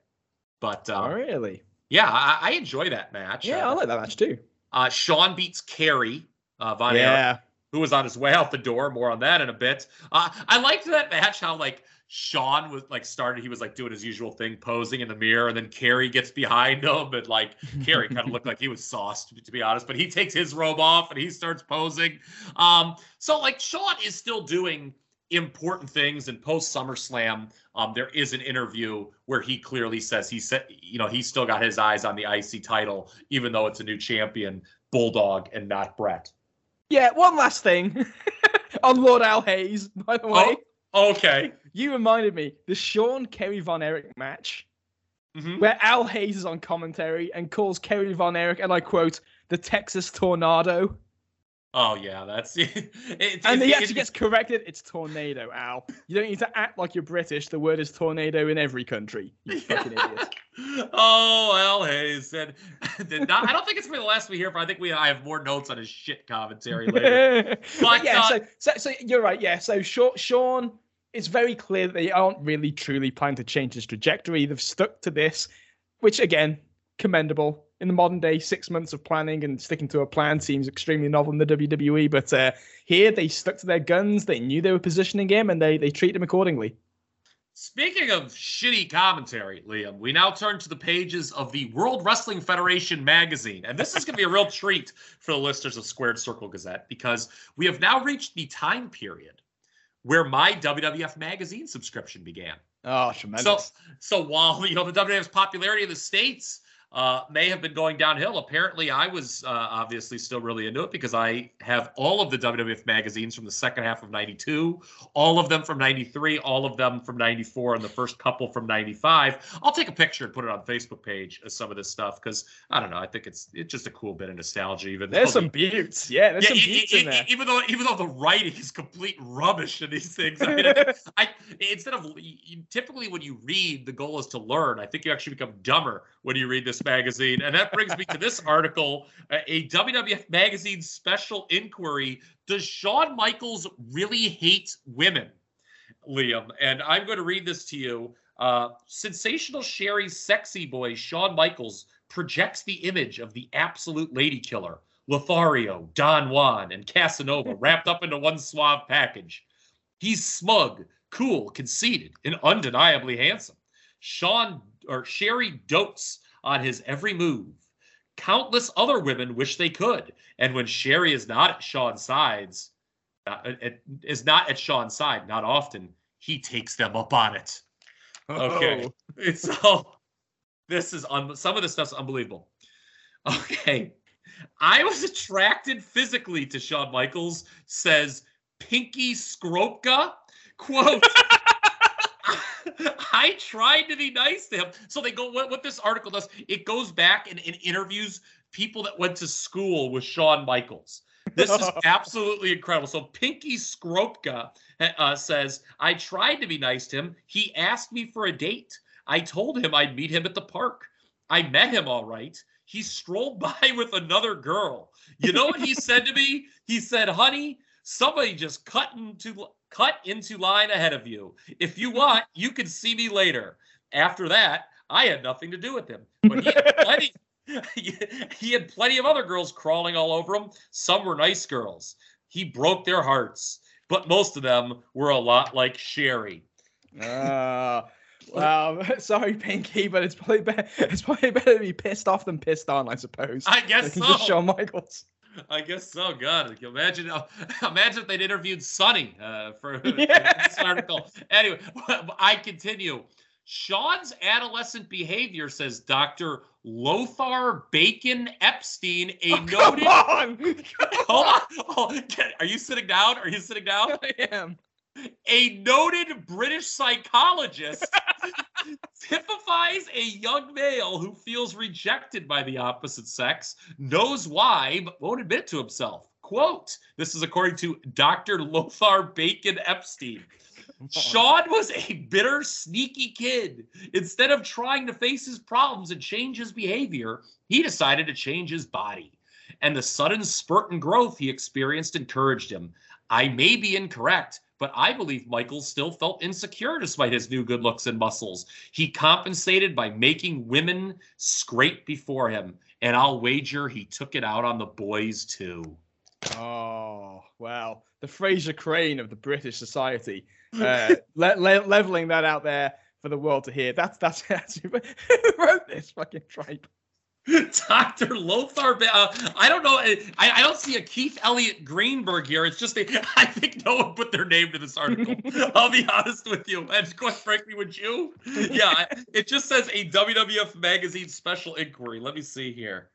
I love at the beginning, Shawn Michaels, does he despise damsels in the table of contents? On the cover, Shawn Michaels, WWF peeks into the depth of his murky mind. Okay, wow. That's Shawn Michaels, and there are better things ahead for him. Let's change courses. Our newcomers from last time. We always talk about the coming and going section, and there weren't many, but there were two of note, I guess, of note just because they were being pushed on television, not because they were any good. Nails and Crush. They win a couple of glorified squashes at SummerSlam over Virgil and the Repo Man, respectively. Unimpressive, to say the least. Yeah, none of the four people you just mentioned there did anything good during this period. Crush, after these awful vignettes, works. He kind of disappears. Yeah, he just kind of, it's almost like they kind of realize like we're not after the best of starts. Maybe we can just kind of have a bit of a break and try and start fresh or something. Yeah, because I mean, there weren't a lot of squash matches. Again, we're sort of beholden to the video playlist that we're using. We're not watching every TV, but like it just didn't seem like he was a big part of the fabric after those initial vignettes. I will add this. With Nails, there was a pretty good promo that he did post SummerSlam, and I liked how he retired Sergeant Slaughter. Yeah, that was. I feel like they clearly were going to pick up the focus on Nails. This felt like him and Virgil very much just felt like something to do to get Nails a win on pay-per-view to kind of help legitimize him a little bit more, but they did ramp it up afterwards. Yeah, and by the way, that Nails match or that Virgil match and the payoff that Nails received becomes important later on. We'll talk about that in the next episode. Yes, we will. Yeah, so Nails wrestles Virgil at SummerSlam, despite that they bring Boss Man back on TV after the beatdown. Your thoughts on that? I was surprised that he returned before SummerSlam. It just feels, why is he needed right now? I don't know, but he returns before SummerSlam, does a really good promo. The critic in me is like, God damn, take your cap off, boss man, because the shadow's like blocking his eyes the whole way through, and he's got so much energy in his voice, and he's just ranting about Nails, saying that when I get you in that ring, I'm kicking your ass, which, in 1992, you didn't hear ass a lot, no. You didn't hear that, so like, and it feels like there's some genuine momentum with Boss Man at this period of time when he wrestles Skinner, and Skinner gets beaten as he does like pretty much like a drum actually this period of time. The crowd is really, really into Boss Man, and it feels like, okay, this angle worked. We're in the good direction here, and yeah, like, you know, they're moving in the good direction with this story. Yeah, again, you know, yeah, retired Slaughter post SummerSlam nails. Yeah, and they write him off. Slaughter gets a new role in the fall. We'll talk about that again next time. Also in the WWF magazine, the Big Boss Man, there is a section on him visiting children in a hospital, actual kids. And he let them know, he empathized with their lot in life because he too had been in a hospital due to being laid up by nails. Imagine being a kid in a hospital. I'm right there with you, buddy. Nails got me. Yeah, it's like, yeah, you think you got it bad? Take a look at these pictures, and she shows them. It's like, okay, you know, Direct magazine. Yeah, Wade Keller, by the way, in the Torch said that them showing, because I thought it was great actually. Like that, it was probably better than the actual angle itself, the beatdown. Like the pictures of the Boss Man where he's all bruised. Wade Keller called it inappropriate coming on the heels of Rodney King. Oh, for the love of God. Come on. Yeah, I mean, hey, look, and we went through this last time. I wrote a scintillating paper in the 8th grade about that verdict and that disgrace of U.S. jurisprudence. But I thought that was a little much for Wade. Come on. That's a reach. Yeah, and they were really selling it, by the way, as like the biggest beatdown in WWF history. Yeah, they were. So they were really trying, and yeah, I like the phone calls, like from Keenan and Perfect, where they're like, yeah, you know, oh, I bet you're not coming back and stuff, and showing the videos. But yeah, Boss Man returned. He seemed really over in that first promo, and it worked. It's kind of weird that they just didn't do the match at SummerSlam. I guess they just wanted to drag it out. Because obviously they do it at Survivor Series. Mm-hmm. It's one of those things they probably feel like they didn't need to give away. But yes, having said that, again, okay, so this is what they're going to stick with. We mentioned, I know I want you to hit on this, Bulldog's previous feud before they hard turn to Brett, because we mentioned Repo Man there, and I want to hear you talk about this promo. Okay, so you talked about how none of the 4 people we start at the beginning of this discussion, Nails, Crush, Virgil, Repo, did anything impressive during this period. Well, that goes doubly true for the Repo Man. Early on in so they're still doing, this is before they divert to Brett and Davey.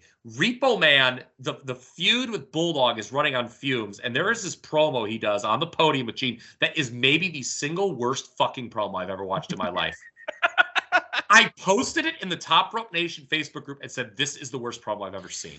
I will post it in the Squared Circle Gazette Facebook because people have to, it's just like he's just trying to sell like how he's like Davey's like an actual dog and he's like in control of him. It's like Gene Okerlund looks absolutely disgusted. Like he wants to just drop the mic and quit the promotion that he came to in 1984. The crowd is so silent too when he's going through all these stupid dog analogies, and he's gonna, you know, he's got him on the short leash. It's fucking putrid stuff. Yeah. By the way, there were, you know, we're complaining about the Repo Man here. Apparently, backstage there were some complaints that Repo was working too stiff in September. A jobber match apparently where it was complained he was working too stiff, and Bret Hart. In a match, I don't know if it was taped for TV or not, but Bret reportedly told Repo to, quote, knock it off per the PW Torch. So I don't know if Repo Man, desperate to get over after that shameful promo, just started, like, you know, channeling his inner freaking Leon White or what. You know, speaking of not impressive, you mentioned Skinner earlier. A lot of jobs. Yes. He did on TV during this period. Not complaining, but on our TV watch list alone, not only did he lose to the Boss Man, he lost to The Undertaker, he lost to Tatanka, and he lost to Bret Hart. When you're doing that many jobs on TV in WWF around this period, that means you know that you're probably not long for this company. Yeah, it's time to start typing your resume and trying to get in good with Bill Watts, because it's not looking good for the Alligator Man. But he hangs around for kind of a while longer. I was I don't know how. Okay, speaking of a guy who hung around for a while longer, The Undertaker. He had a nice career. We previously saw him averting the Berserker's sword in a strange feud. you talked about it earlier, Liam. They kind of just go away from that. No more Undertaker Berserker. Plans change, and it's Undertaker Kamala at SummerSlam. Again, announced cold, and it's, to me, this is thinking big picture. This is just a bad feud, I think, and it's more than anything. Once they do the bit where Kamala's scared of the Undertaker, it's just a horrible use of Kamala. You think about how Kamala drew big money opposite Hogan in '86. I'm not saying he was capable of doing that in '92, but this was a big money player once upon a time. He was, considered really an attraction in the territory days. To basically kill his gimmick by him being scared was just a horrible portrayal. Yeah, it's the entire reason you bring Kamala in is to make him a fearsome heel. And when he's shitting his loincloth and he hasn't even been back a month. We've barely gotten him any TV time in it. We've already seen him cowering in fear or just puzzled by the Undertaker when they do their kind of ships passing in the night confrontation in between squash matches. Which I thought was, I like how they did that. Not to cut you off. When they do that stuff now, whether it's AEW or WWE, it's so phony. Yeah. When they do it, but they did this thing where Kamala after a match, she was trying to go out to the crowd, and Harvey and Kim Chi were trying to call him back. So basically, it was realistic that the next person would come out because he was taking too long. Kamala was going the wrong way. It felt the confrontation between Undertaker and Kamala felt way more organic than what you see on television nowadays. Yeah, my thought. Agree completely. Agree completely. The execution of it wasn't bad. The follow-up promos I did not care for, when it's basically Paul Bearer and Undertaker talking about burials, and it's going to be a massive burial, and then Taker ends up, Taker's going to end up in a stew at the hands of Kamala, apparently. Yeah. Yes, it's weak. It's weak. They actually did a follow-up angle to Taker Berserker, which again just gets dropped cold, in July, where Fuji and Berserker throw salt in the eyes of Paul Bearer and Undertaker, which is, pretty lame and ineffective. They don't even really, Taker doesn't really sell it that much. it's came up again. Can't be asked for this anymore. I'm not doing this till SummerSlam. We got Kamala. Let's go for it. Whatever. Yeah. But this is the beginning of that horrible period of Taker's working with these deadbeat heels that have to cower to him. Yes. It's very similar, for basically 2-3 years. Yeah. Undertaker Berserker, they actually do have, I don't know if you would call it a blow-off match, but they did something taped for Coliseum Video for the three people who care. And I'll always remember this match. Afterwards, Undertaker tombstones Fuji. And you could have driven a semi-truck under Fuji's head, the space between his head and the ring. I guess Taker was still shaken by nearly paralyzing Hulk Hogan. Oh yeah, Survivor Series '91. I don't know if he was being extra careful or not. We joked about Jake Roberts, the tombstone on the floor, being the same thing at WrestleMania. So Fuji, Fuji, the Rib King. There's no way he wants to get on the bad side of Fuji.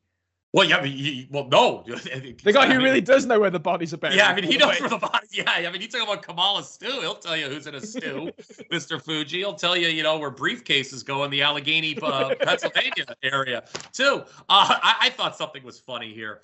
The Undertaker squashed jobber Bruce Mitchell. Yeah, that was great. I miss stuff like that. Yeah, I was trying to look back in the Torch to see if Bruce wrote any particularly scathing column about WWE. I'm sure it had something to do with Titan Gate or whatever. But of course, Bruce Mitchell no longer with the Torch after he kind of made some poor ideas. Yeah, some poor ideas. For articles and so just poor choice of journalism. I was always scratching my head when Bruce referred to the 2020 Royal Rumble as racist. Why? Because I listened to the Torch review on this Rumble, and that's a really good Rumble, especially by in modern standards. WWE. Yeah. I remember it, so that's something. But I guess he was Todd Martin and Wade were just talking about how awesome Brock's performance, in it was, and Bruce Mitchell just breaks it. He's like, they just had the Aryan Superman throwing out all the black guys. Jesus Christ, come on, man. And Todd Martin's like, I didn't see it that way. Yeah. No one did. Yeah, no, yes. Yeah, I'll never forget. Aryan Superman. I'll never forget WWE sent out a tweet. There will not be more than 5 people that laugh at this. Okay, maybe they will, but maybe more. But WWE sent out a tweet. It's like, describe the 2020 Royal Rumble in one word, and Robert retweeted it and put racist. Oh, that was good. That's not bad. That's good stuff. Yeah. The Berserker we met, so he's done with the Undertaker. What does he do? Well, he had a shoulder issue as well. I don't know if that caused the change in plans, but it caused the Berserker to miss some time before SummerSlam. But he still gets on the card. A match taped for the show that did not actually air on the U.S. pay-per-view. He loses to Tatanka, who is still undefeated. Yeah, Tatanka, who kind of, with the Martel thing, dropped cold. He's kind of a man without a country as well. This feels very kind of strung together. Tatanka very wooden in his revenge promos on Martel at the start of July, when that thing's still cooking, if you can call it that. Gets dropped, and I can't wait for round 3, because this does get picked up again for Survivor Series for some reason. Yeah, so Tatanka and Berserker, they work at SummerSlam. But it was shown on Primetime Wrestling here in the States. It was shown live for the UK crowd, but I guess there was some worry that they were running late on pay-per-view time, so they cut it out of the US pay-per-view airing. You talk about, Tatanka still talking about Martel. It felt like a lot of guys, at least initially, when this SummerSlam card started coming together, had split focus. Yeah. Because they had all these feuds that were cut, just kind of dropped cold, and they went so. Mean Gene at one point called Tatanka a quote native North American before a podium interview. Tatanka beat the Mountie by a DQ. No more Slaughter feud for the Mountie. Thank God. Berserker, one last note on him. We again turned the pages. I don't get your hopes up too much, because I reread this and I don't think it's that funny. It's just the usual xenophobia from WWF Magazine as we go to, we stick in the October 92 issue. Quote, manager Mr. Fuji was recently spotted at a Chinese restaurant in New York City. Oh boy. Witnesses say that he ordered great quantities of food from the restaurant's takeout menu. When Lowdown interviewed the restaurant owners, sure they did, who requested that they and their establishment remain anonymous. They said Fuji did make a big purchase. Mr. Fuji ordered 15 whole Peking ducks, dozens, because that's what you get from a Chinese takeout place, dozens of egg rolls, and 4 pounds of sweet and sour pork, said the head chef. He could have fed the whole Chinese army. Keep in mind, Mr. Fuji is being portrayed as Japanese, but don't let that get in the way of a good story. Fuji, our sources discovered, says Lowdown, didn't feed the Chinese military. His Berserker, say sources, devoured the food. Many people want to know why Fuji is trying to beef up his already massive superstar. Quote, Master Fuji not trying to beef up Berserker, he says. Berserker hate Chinese food. That make him want to punish opponents more. Oh, wow. Wow. Again, I can't help but be appalled at the Chinese references. It just feels unnecessary, really. Yeah. Couldn't have been a massive order of sushi or something. Yeah, I know. Well, even that, what are we doing there? So, speaking of unnecessary, there were some dark matches at SummerSlam 92. Papa Shango and Tito Santana, and then Jim Duggan and the Bushwhackers against Nasty Boys and the Mountie. I did watch closely to see if Duggan would get a USA chant. If he tried to get that started in the UK, much like he tried getting in Canada for WrestleMania 6. He did pound his foot rhythmically, but didn't outwardly ask the crowd to chant USA. But anyway, in regards to these dark matches, Dave thinks, Meltzer, of course, that it would have been better just to advertise 8 matches. That way you could have put the extras on TV if things were running short, instead of what they did, which was basically just keep them dark because things were running long.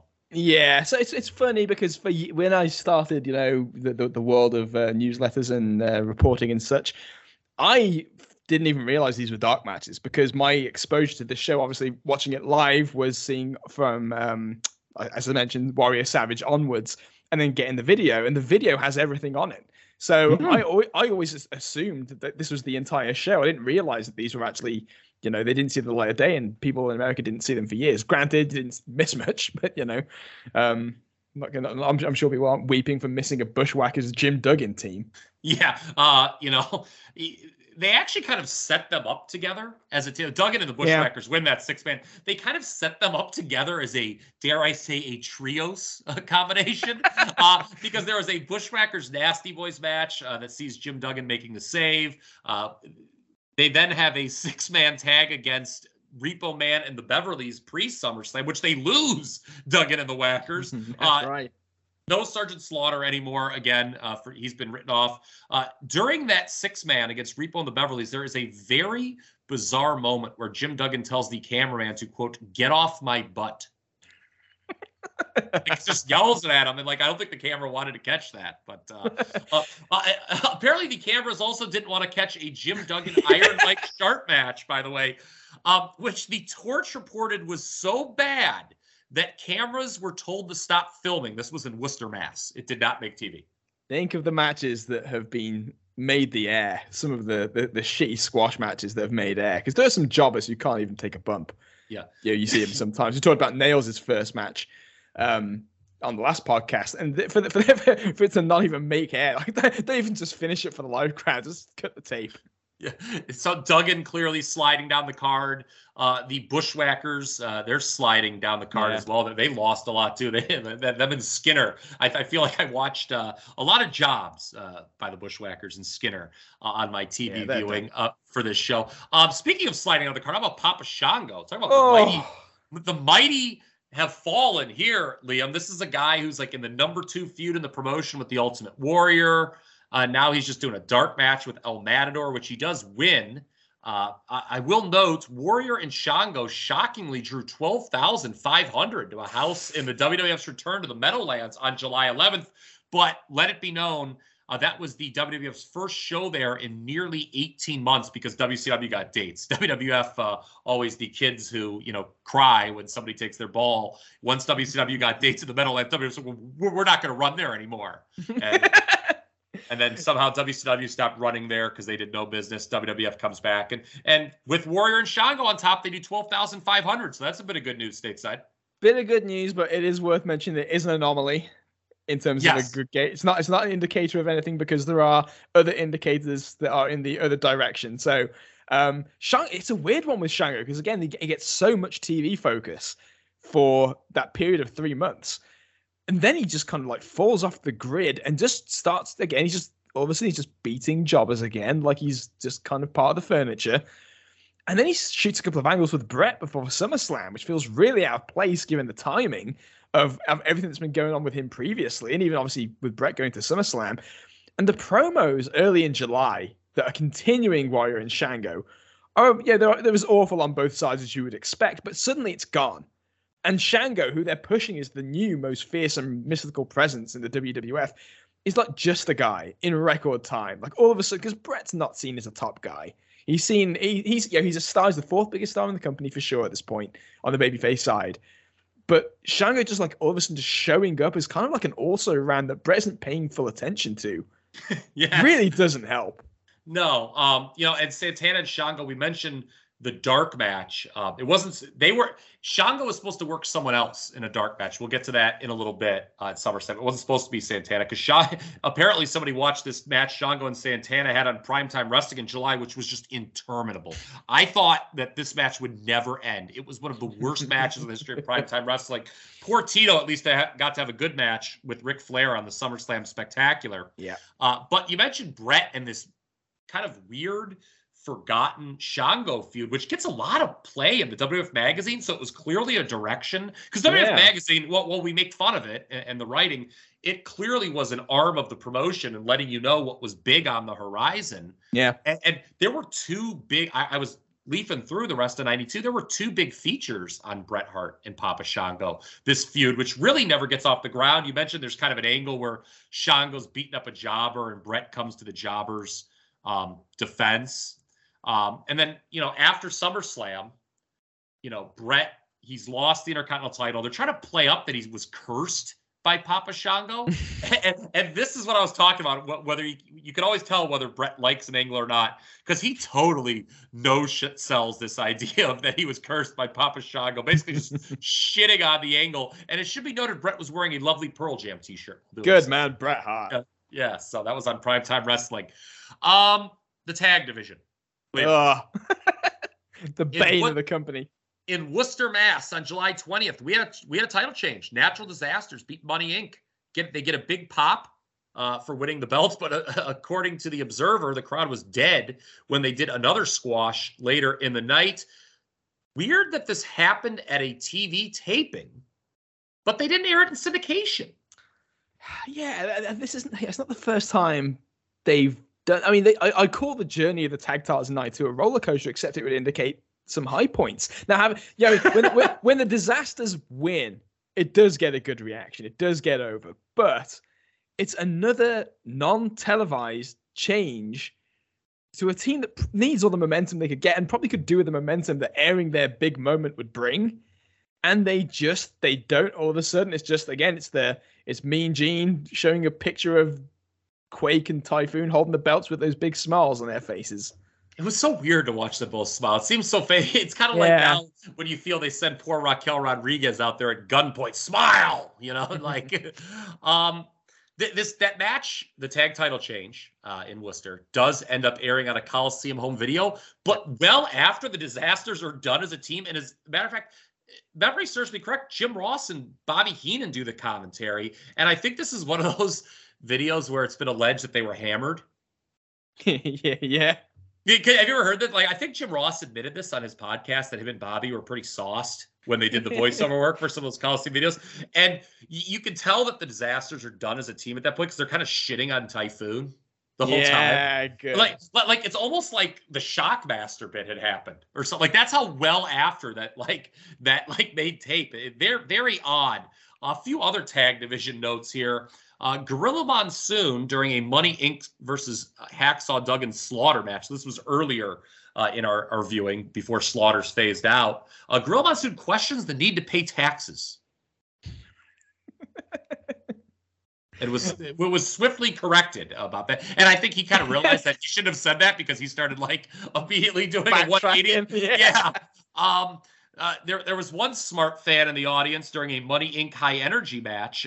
They held up a sign, IRS is really stupid. I agree. Oh, good stuff. Man, a lot of Money Inc. matches made tape. Incredibly, it was the Miracle Jobber connection, as they were known, funnily, on the internet, of Tito Santana and Virgil that probably pulled the best Money Inc. match I've ever seen. Jesus Christ. It's funny because that can't be true. What about the cage match with the Steiners? That's really good. Okay, well, that hadn't happened yet. True. All right. Well, I mean, yeah. I don't know if you just fast forward through this. It was okay, and I'm thinking about it. That would have been like a better feud. Like, I'm thinking, especially if they used our superior idea of DiBiase and Martel. Oh yeah, that could have worked. DiBiase Martel versus Santana and Virgil. Okay, we're not packing them in, but. I think that would have been a better tag title feud than Money Inc. against the Natural Disasters. Oh, for sure it would have. I mentioned the Bushwhackers doing a lot of jobs during this time, so Bobby Heenan was able to get some good quips in, calling them, quote, two guys with an IQ of a doorknob. And incredibly, there is a squash match where Vince McMahon, 4 years into the Bushwhackers run, is still confused over which one is Luke, which one is Butch. Heenan replies, Luke has the missing teeth.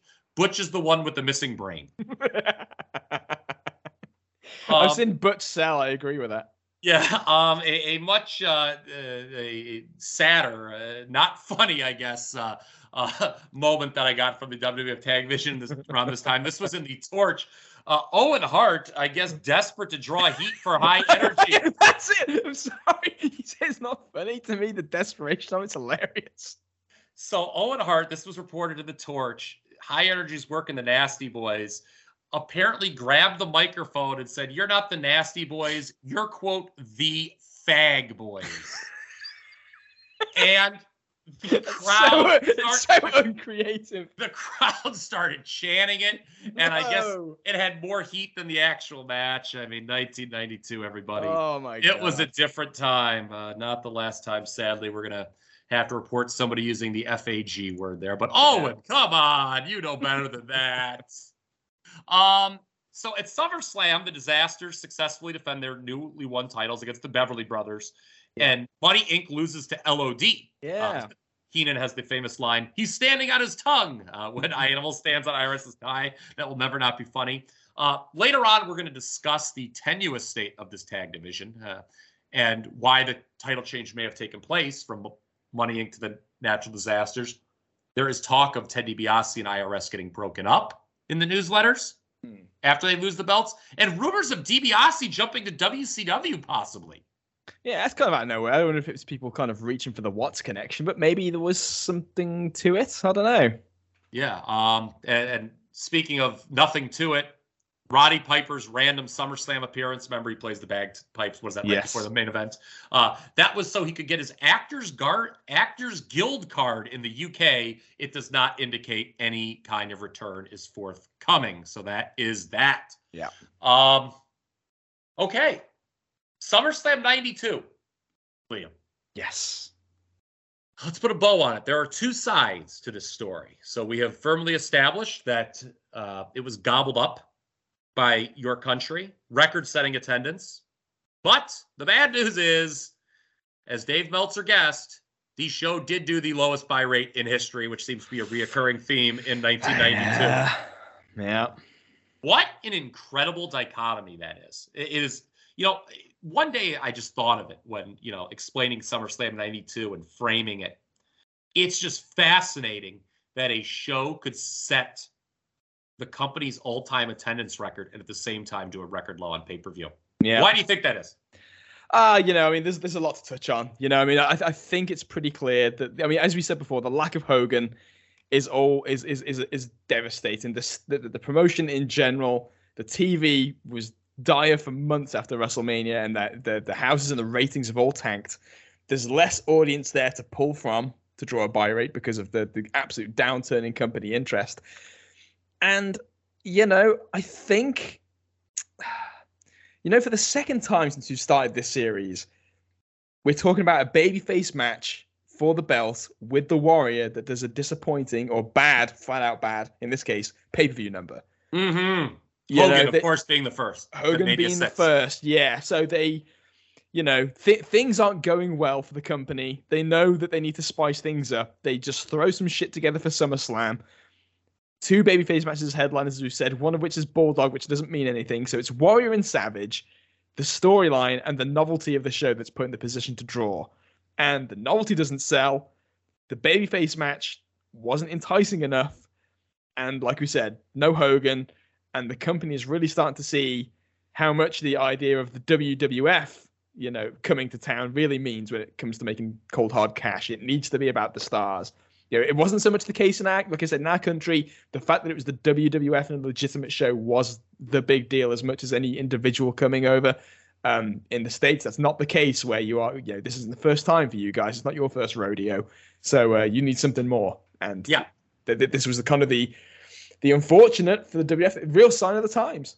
Yeah, obviously the brand, as we hate to use that word, those two words together, was a big draw for you guys because it was something that you could consume not for the first time in person, but this was as you so eloquently put it, it was the first major show you could consume in person. Being in Wembley Stadium, such a big deal. But here in America, it's just another pay-per-view, and it's a pay-per-view that's coming at a time when business is at its all-time nadir. And I thought you made a great point there with, Warrior involved in a babyface match. This isn't the first time that it happened and not the first time that the number was disappointing. And that's not just us saying it. We talked about this internally, and it's not just Meltzer that said this. Like fucking Bruce Pritchard even admitted it on his podcast. Yeah. That internally the belief was babyface versus babyface is what hurt Mania 6. That people didn't like that idea. So it is very strange then to see them go with two babyface versus babyface matches here. And again, I go back to selling the audience on the idea of one of those babyfaces turning heel. I understand, it obviously the company's been killed by scandal too. It is not, first pay-per-view without Hogan is a very big deal. It is not a shock to me at all that this was the lowest buy rate in WWF history. Yeah, I mean, the top match is what draws, essentially. It always is. But if you just step back from that, and I ask you right now, Kyle, what's the third biggest match on SummerSlam? It's probably Undertaker Kamala. Fucking Kamala, who's been around for a month. And like, I mean, it speaks to how absolutely threadbare the heel side is, that when they needed a reshuffle, they had nobody ready for the top baby faces at all. They didn't even have anybody in the vicinity of ready. The Undertaker is the number 3 babyface in the company. He's ahead of Bret at this point, and all they have is someone they've literally just brought in off the shelf, and they've barely even done anything with him before they put him in the position to work with Taker. That's how, and again, I think it's a sign they knew they needed to change, but they had nothing to change to that wasn't this, and I think that's this is what you get. Yeah, year-over-year drops in SummerSlam. A light bulb went over. I had to look this up. Check this out. 89, they did 625,000. That was a mess. Nice. 90, they did 507,000. Okay, that's a drop from the previous year, but they were very happy about that because it was right on par with WrestleMania. Yep. 91 drops to 405,000. So we're basically dropping 100,000 every year. And then 92, they do 280,000. So that's the biggest drop. So yeah, things are dropping a lot. It's funny that like Dave thinks he says the glory days of using pay-per-view to print money are over. I just think it was a cold product. Yeah. I don't agree that because I mean it's not like boxing wasn't doing good numbers on pay-per-view. Precisely. It's not that pay-per-view is just remember Dave thought in the 80s at one point WWF would do these astronomical numbers. It's oh wow, only so many people have access to pay-per-view. Once everyone gets access to pay-per-view, it's going to be millions of people will be buying all these shows. It's no, the people who want to order WWF on pay-per-view are the people who are getting the pay-per-view capabilities right off the rip. They will find a way. They will find a way, and that's it. And in this case, I agree that the premise that pay-per-view. Again, I need to see the full article in context, but I do think that there is something to the idea that if they're saying that pay-per-view is not a license, no, wrestling pay-per-view is not a license to print money, because these companies are finding it harder and harder to convince people to do that. I mean, WCW would go on later this year and do one of their better buy rates in forever with Sting and Jake. Yes, that's a good point, because it was something people wanted to see. Yes, that's a great point. That's a great point. So it's not like people, if the right thing was in play, it's not like they won't bite. It's just that this was not the right thing. The SummerSlam you thought you'd never see, quote unquote. I guess people just didn't want to see it. Right? I mean, you didn't really want to see, I guess. Yeah, I guess that's what it was, right? I just wonder if the plans change was just too jarring in the States. It's if you're watching it, all of a sudden the programs that were being built up, okay, they were shitty, but it just was very different to be watching WWF and just see them just junk plans and just go with all new programs cold. And I think you add all this up, and again, not a surprise that they did a bad number on pay-per-view. But obviously the decision to go over the UK is a no-brainer, because at least they did that 3.6 million or whatever. Yeah. If they had held this in Landover, Maryland, it would have been nowhere near as profitable. So they'll take the gate and have to live with the pay-per-view. One thing that is absolutely not an excuse for this show not doing well pay-per-view, that was cited by Linda McMahon. Oh, really? Oh, man. And Triple H, I think, made this excuse at one point as to why they didn't run pay-per-views in the UK in subsequent years. But the idea that spoilers were given out. So John Arezzi, I guess, drew the ire of Titan by giving away spoilers on his Sunday night radio show. Results ran in the Detroit News.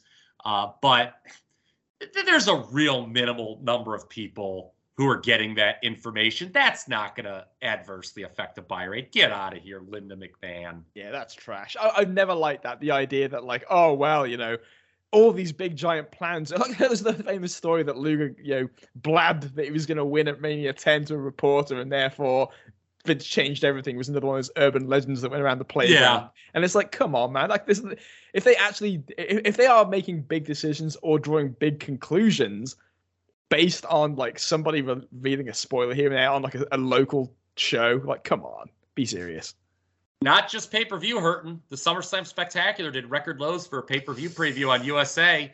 House show numbers dropping off huge in August. Yeah, and I find that last note very interesting because the headline programs obviously are still, as we said, even though they're talking about Savage and Warrior on TV, it's Flair and Savage on the house shows. And they actually, like I said, they made the point on television to say, hey, the title could change. The title could... It's almost that kind of, again, that string of desperation we talked about, you know, the newspaper drawing a house for the company on the last show when they said that Flair was going to win the belt, that they're still kind of feeding into that to see that maybe something will happen. And Warrior Shango. And at this point, it's like Shango's getting like no time on television of any relevance at all, but they're still headlining with him. Yeah. And, you know, things are so dire at one Florida house show only in Florida would they do this. In July, they resorted to giving away lottery tickets to the first 1,000 people who purchased tickets. That's special. There's a TV taping, which included the aforementioned SummerSlam Spectacular. The Torch reported that, quote, 75% of fans in the upper deck had left. So WWF ice cream bars were passed out before the final two matches in a desperate act to get people to stay. Jesus. Reports that TV was being dropped in several markets, worse time slots in others. I can say that was not the case here in Cleveland. For as long as I can remember, Superstars was on 11 a.m. On Saturdays. Challenge was on 11 a.m. On Sundays. When I first started watching WWF, we got Spotlight on at 10 a.m. on Saturdays. And it was confusing because Spotlight would air some of the same matches. And so I'm like, why am I watching the same match twice? And the announcers are pretending like they don't know what happened. But that didn't last for long. That Spotlight got moved around quicker. Merchandise down 50% from the previous year. So yeah. And why is that? Probably no Hogan. No Hogan. Yeah. So, you know, again, you know, folks, we try to brighten your day up with tales of Wembley Stadium and 80,000 people. But yeah, the numbers still pretty dire here over in the United States. And, you know, they can't run the UK every week. All right. Randy Savage's leg injury at the end of that match with the Warrior. Dave reports it will lead to him dropping the title to Flair right away because they want Warrior chasing Flair for a bit before winning the title. Plus, Flair can give Warrior a better and more memorable title victory when Warrior does regain the belt in the fall. Ah! Oh, yeah. Class. Yeah, clearly, says Dave, Savage is being booked as the guy on the way out, and Warrior is the guy they're building around for the future. But Warrior Kamala, which was a post-SummerSlam house show headliner, was not doing any business. I couldn't. When you wrote that note that they were headlining, I couldn't fucking believe it. Kamal, who's done nothing. Nothing. And he just looked like a loser in this feud with Undertaker, and they're putting him on top with the Warrior. I couldn't believe it. I also had the real nice, 2017 warm, fuzzy Roman Reigns vibes glowing here for the Warrior being the future of the company when he won the title 2 years ago. Yeah, what do you think about what Dave said, having watched the I would agree with that. It was pretty clear that Savage was kind of being put out to pasture. Yeah, I think that there's very much a vibe of pretty much as soon as SummerSlam's done, I think that you kind of see like he's like, I don't really feel like he's on the way out in the build to SummerSlam, but surely afterwards it's like, okay, Savage feels kind of an also ran as the champ. Yeah, and we'll get to that title change in a moment. You know it's coming, obviously, people. But most tellingly, no mention of Hogan at SummerSlam at all. You talked about there was some chatter in your social circles about whether or not he'd be there. Dave writes, they need new headliners, and Bret Hart probably improved his standing with the company while doing the job in the main event. Yeah, for sure. One of the more telling aspects of August, even before SummerSlam, is that Bret really starts feeling like more of a star. And it feels like there's more of an emphasis to showcase him as a star even before SummerSlam. Just like the way that the entrances are shot, where they are showing like the crowds with his merch everywhere. And he always gets great reactions. So he's coming off more and more like a star all the time. It's really been that way ever since WrestleMania, since Mania, and dating back even further than that. But there's a noticeable step up, and maybe it's just because of the lack of depth, and Bret's one of the few guys left. But yeah. Overall, Dave says a strong thumbs up for the two big matches. Of course, those being the two babyface versus babyface matches we broke down at the top. And plus the crowd was enthusiastic. The non-main event stuff was kept short, writes Meltzer. And I like this. Although regarding the introducing the new fall programs, quote, there's always the NBA. I am dead reading that. Yeah, I can't wait to talk about those in the next show because God. Yeah. If Warrior and Kamala is a sign of things, I need to see what's up. Yeah, and this made the rounds because I love those on this day accounts that you come on Twitter. It's like 30 years ago, this happened on WWF television. So we're recording this very early 2023, so we're a little bit more than 30 years removed from SummerSlam 92, obviously. But you had this very fucking odd six-man house show headliner of Warrior, Taker, and Boss Man against Ramon, Nails, and Kamala. People could search YouTube for the promos. On the heel side, it is surreal seeing those three, Razor Ramon, Nails, and Kamala interacting. Yes, Razor Ramon, a new name to the program here. We will get to him in a bit. Yeah, what the fuck is this team? Ramon, Nails, and Kamala. There's a social circle that, Yeah, I don't know. Yeah, cocaine and stew, and it's a great combination, I guess. A combination that, who knows if it was ever over? As we move to the odds and ends section here, it turns out it is not over. Pat Patterson and the WWF are back together. Pat in his old position, to the shock of no one. Titan actually had its lawyers roaming around backstage for weeks, asking, I guess, just all the wrestlers and random employees, quote, would you have a problem with Pat Patterson returning to the company? And Dave noted that pretty much everyone knew Vince's mind was made up when they were asked that. The main impetus behind bringing Patterson back appears to be that the house show numbers and TV ratings, both of which have fallen to scary historical lows. So, and it was said that Pat, here's what I teased earlier. It was said that Pat hated the Warrior Shango program. Yep. So, I know that we talked about, was Pat ever really gone? But you look at how horrible those post-Mania 8 programs were and how they get junked. Like, right?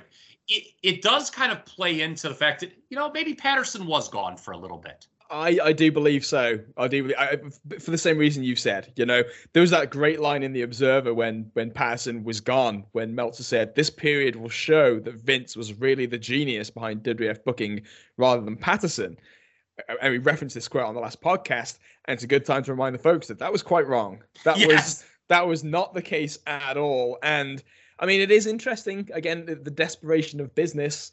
I remember in Tom Cole's interview that he did with Wrestling Perspective, I think it was, where he was told Pat Patterson's coming in the office today. Not coming to the office, I should say. Pat Patterson is coming to the office today. Would you have a problem with that? Not a, would it be okay if he did? He is, will that be okay? So it's like that kind of, again, that's probably where the context is for like people thinking, well, his mind's made up anyway. Like, of course he's coming back. Yeah, and on that note, according to Titan Sports, Fairfax Partners determined that Pat Patterson was 100% innocent of all charges, and everyone who made unconnected allegations against him were just all a bunch of liars. That's just the weirdest thing. I don't know how that happens. Fairfax, the WWF's private investigators tasked to dig up dirt on other people, not their own crew, as Vince falsely claimed on Donahue, came to the conclusion that the WWF guys were actually all fine. Well, at least Pat, because obviously the execrable Mel Phillips and Terry Garvin, they never come back. You got to think, with people saying, Vince's mind's made up anyway. But the wrestlers, they had to be scared for speaking out against Pat for fear of losing a push, especially if they know Pat's coming back. And Pat did appear on screen at SummerSlam, so no time getting back on the telly there. He helped break up the Michaels Martel post-match scrum involving Sherry. Not the only guy brought back, though. No. Chat me up, Bruce. Bruce Pritchard is back as an assistant to J.J. Dillon and Patterson. Not met with unanimous praise per the Torch. God, this guy can rebound better than Rodman. I could not, when I actually looked at the newsletters around this time, there is talk about what Bruce is doing when he's not in the WWF, and he's doing like some really shitty indie stuff. Wait, he's in the GWF, and it sounds awful. Like, it sounds putrid, some of the stuff that he's doing, and it's like, this guy doesn't he do like a heel authority figure? He may do. Deal? I'm almost positive in the GW. He did. The GWF, God, that's a whole different thing. But God, that got a lot of play in the newsletters, especially the Torch. The Torch like had cover stories, like multiple cover stories on the GWF. Yeah, global past like 1990, my global following is like 0 because just I don't know, but other than Waltman and Jerry Lynn, what did it ever do? There's nothing. Yeah, exactly. That's it. It's like, this is I wouldn't draw to it, but Bruce is back somehow. Not met with unanimous praise. Yeah, I love that's that line.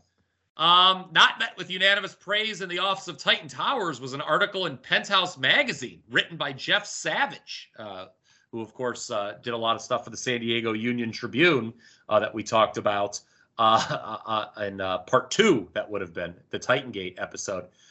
Most of the stuff in the Penthouse Magazine article was already well known, but Jerry McDevitt tried to block publication of the article anyway. McDevitt noted that the main source of the article, Lee Cole, was a liar and convicted felon, and that Savage never even asked the WWF for info. But then Savage actually produced phone records showing that he left message with Vince McMahon himself, and he never received a reply. Another apparent source in the article is Vince McMahon's former driver, Jim Stewart, who recounted the details of Vince allegedly raping Rita Chatterton and then firing her for breaking the corporate rule about having sex with other employees of the company. Yeah, Jim Stewart's always a name that I find to be a curious kind of bit of wallpaper in the wrestling history of things that happen with WWF. He gets, I think, paid off, right, in the end? They all get paid off. That's the general finish. It's fairly confident in saying that that's what happens. He makes a bit of noise and he goes away.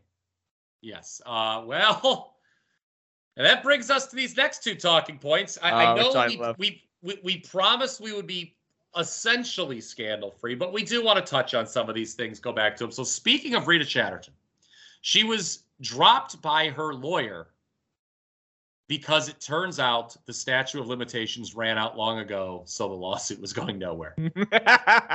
Yeah.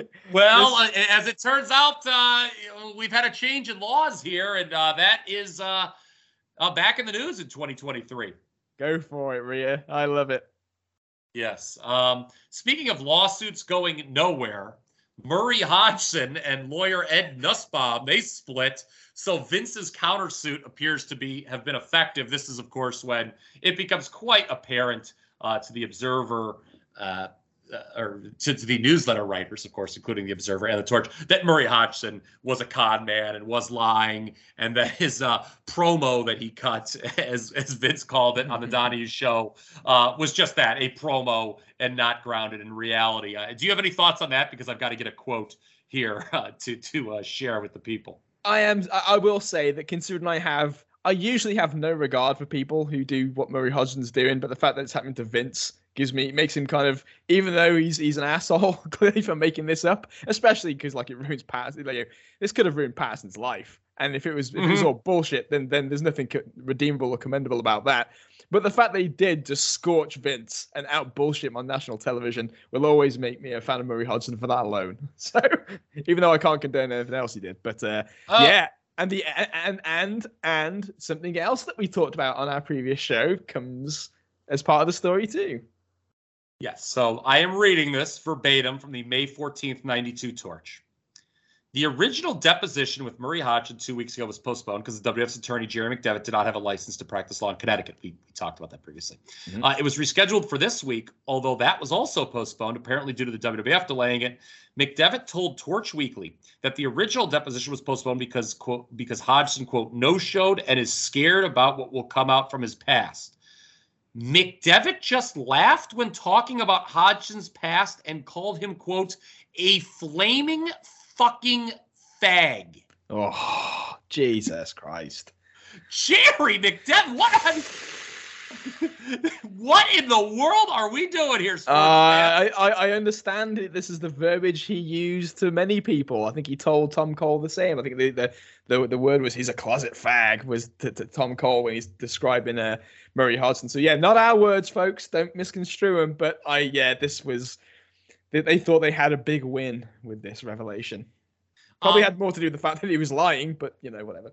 Yeah, remember that Stanford Library story, like the WWF wanted to do in the midst of just being killed by like bad news story after bad news story. They wanted to do something nice for the Stanford Library. Oh yeah. When in doubt, do something nice for the local library. But then that got canceled. The library, there was like too much heat on them, and they're like, well, I guess we'll just keep our books for now that we have here. Well, on August 3rd of 1992, at Terry Connors Rink. The WWF ran a show which drew an excess of $50,000, and it was donated to the Stanford Library Fund. That was actually headlined by Savage and Bret Hart against Ric Flair and Shawn Michaels. Oh, there you go. Also, it had Owen Hart and Koko B. Ware against the Nasty Boys. Or the Stop it. Jerry McDevitt would have called the Nasty Boys. I know. Oh my God. Pair those two news stories together. No. Okay, now obviously the use of that term is disgusting, and this doesn't compare. It makes the new and vicious fighting Raiders seem. But what I'm going to say is also pretty offensive, because I'm looking at this card at Terry Connors Rink. Bushwhacker Butch sub for Kerry Von Erich versus Kamala. Oh my God. Bushwhacker Luke sub for Davey Boy Smith versus Repo Man. Those were 2 of the 8 matches on the card. That was 25% of the card. That's the core of your show. You also had Crush against the Brooklyn Brawler and Sergeant Slaughter against the Mountie. Oh God! And they wonder why things attack him. My God, I wouldn't have learned. I'll tell you what, if I was a kid, wouldn't have learned how to read. If this is what they're doing. I mean, it sounds like I would sit through a lot to see, Bret, Shawn, Savage, and Flair, but I don't know if I'd be able to make it through that. Yeah. WWF, in the news more. Randy Savage goes on Arsenio Hall, and they fed him a question about steroids, to which Savage immediately replied they were poison and kids shouldn't use them, although he did, quote, experiment with them at one point. Dave Meltzer would like to admit to, quote, experimenting with using a typewriter at one point. I love Dave. I honestly, when you put this in here, I was surprised Arsenio's folks took another chance on a wrestler in the WWF after Hogan fucked them over. Savage always kind of dealt with this in like the same way, where he'd always joke about how I experimented with steroids, but they gave me PMS was always his line. Yeah. To try and get a laugh and joke at the whole thing, and kind of brush it aside. Yeah, and we mentioned a few minutes ago that Savage was de-emphasized after SummerSlam. We'll get there.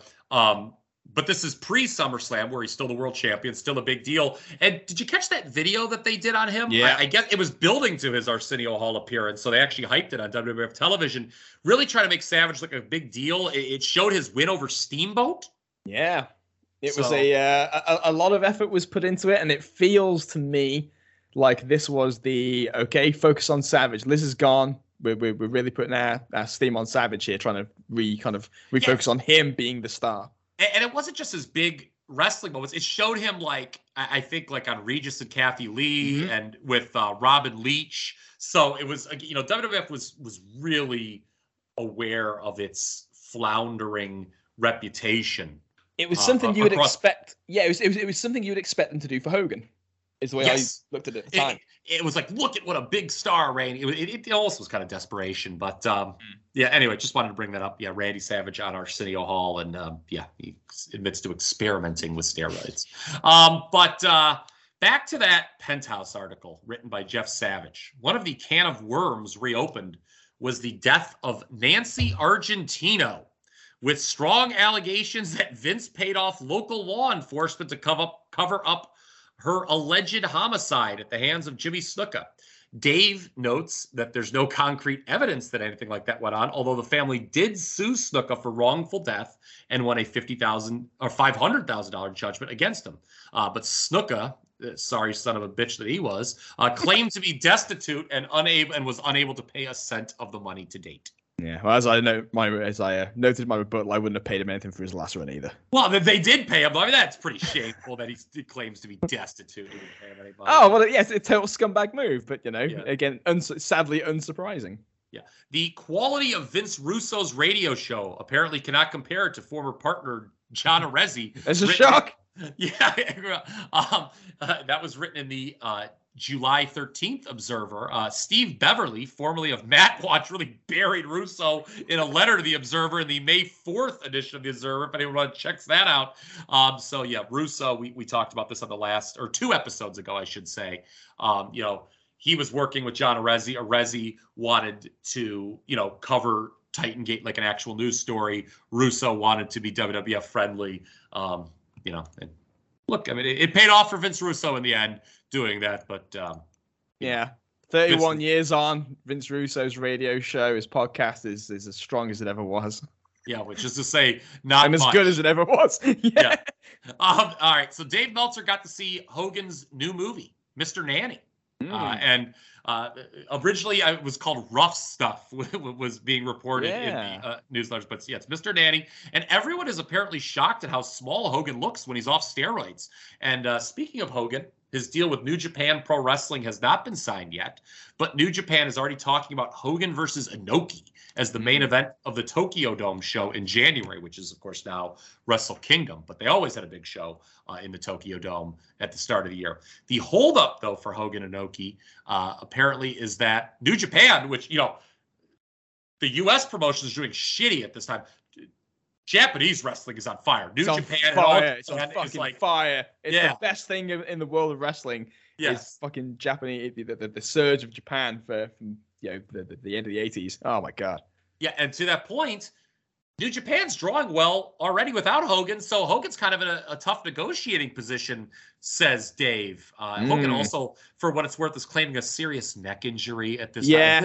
This guy will say anything. These things are connected. Those things are totally connected. The fact that he, all of a sudden, I see this as positioning. This is total positioning. Hogan saying he wants this thing with New Japan. I believe that New Japan may earnestly have been thinking about Hogan and Inoki. I don't know that Hogan was ever genuinely thinking about going to Japan at this time. Maybe he was, maybe he wasn't.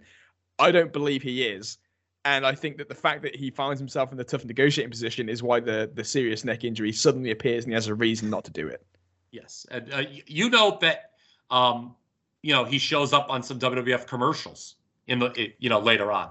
Yeah, October, they start running commercials where he is on them, and it's the first time his face has been seen. It's quite striking, obviously, because as we're going to get to, he's persona non grata for like quite a while, and then all of a sudden when his face pops up, it's like, oh, there's Hogan again. And sure enough, Meltzer says that he might be on the horizon for Mania, and we know what happens in 93. Neither Hogan nor Inoki end up wrestling on that Dome show, so yeah.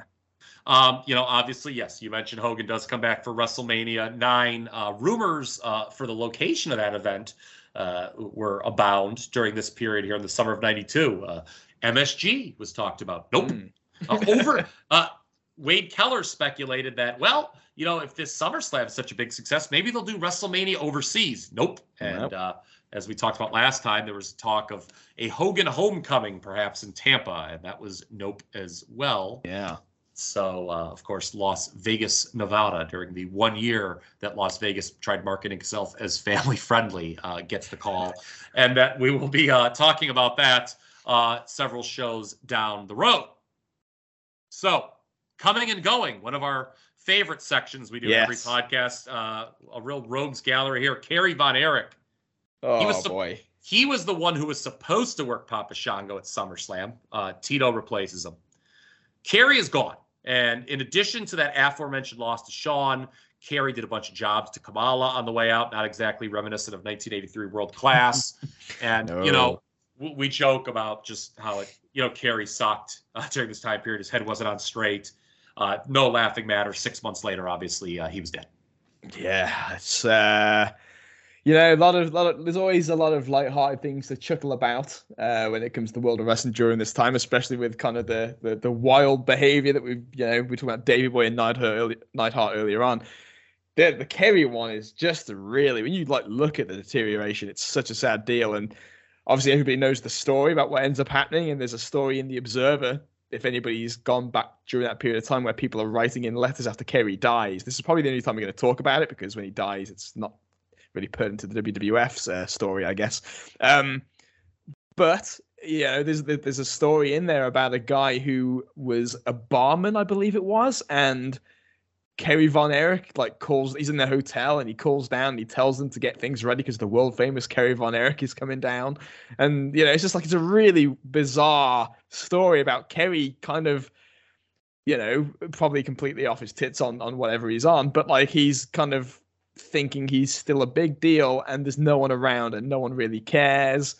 And then he's on his own and he's just writing this note. There's no one around in the bar. And he's just writing on a napkin. And he gets up and leaves, and the barman goes over to the napkin and it just says, "Woe is me, or is it wow? Kerry Von Erich. Kerry Von Erich has left the building." And that's what it says on the napkin. And then he goes to his room, and that's and then he dies shortly afterwards. Not that day, but you know what I mean? Shortly thereafter. And Brett tells the story in his book about how, there were times when Kerry at the end of 92 was, not the end of 92, but around this period of time is saying that he's already made the decision to, join his brothers, as it were. Yeah. And, obviously Dave, I'm sure, wishes he would never have to write them at all. But if memory serves me correct, the Kerry obituary is the first great obituary written by Meltzer. The Dynasty, yeah. Yeah, and you read it, and it's just to me, the Von Erich, and I know they're making that movie. It's going to be interesting to see if that gets any play outside of wrestling circles, because it's a story so tragic. I can think of someone like my wife, if she watched, and she doesn't know the Von Erichs from anything. If she were to watch that, it would take her aback, because it's just so insane. It's wild, yeah. That one family could have that much tragedy. I mean, here in the States, the only family we can compare it to would be the Kennedys. Kennedys, yeah. Obviously. So, so Kerry's gone. Road Warrior Hawk, he quits the WWF the day after SummerSlam. We joked about this earlier.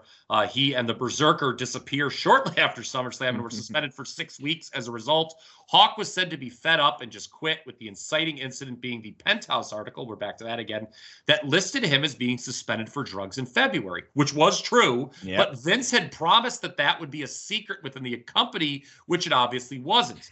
My opinion is that Rocco is still more embarrassing than having call you, saying that you failed a drug test. But yeah, LOD, at least Hawk, gone. Yeah, if that was anything, that surely was nothing but the final straw, because you can just between everything that's happened this year, it's he was one foot out the door. I'm not surprised. It's Rocco is just the kiss of death for this thing. Wade had written that he thought it was one of the corniest things he'd ever seen on WWE television, and the newsletter writers at the time, they generally viewed the WWF as corny in this time period, even though it was effective and successful. And it was just it was corny in a really shitty way. Yeah. And it was. Rocco was just the dirt worst. I have a question for you. If LOD stays, which may have just been untenable due to the steroid issue, because Hawk wasn't going to get off him. Hawk, no. Yeah, Hawk, he didn't give a shit. But do we think the plan was for them, not the Disasters, to get the belt? Certainly, when you bring Ellering back at WrestleMania 8, it seems that okay, we're doing this, and LOD will get their revenge on Money and get the belts back. That does. I mean, when you look at it when you look at WrestleMania 8, it feels okay, well, we're getting LOD chasing Money Inc. and they're going to beat him for the belts. Great. The timing of how this all actually plays out in the end wouldn't indicate that they were going to go there, because Hawk is still doing house shows late July and August. It's no big deal after the Disasters have already got the belts from Money Inc. But so the fact that the fact they put LOD over at SummerSlam as well doesn't really indicate they have any clue that Hawk's going to leave. You know what though? LOD was a hard act to get the job.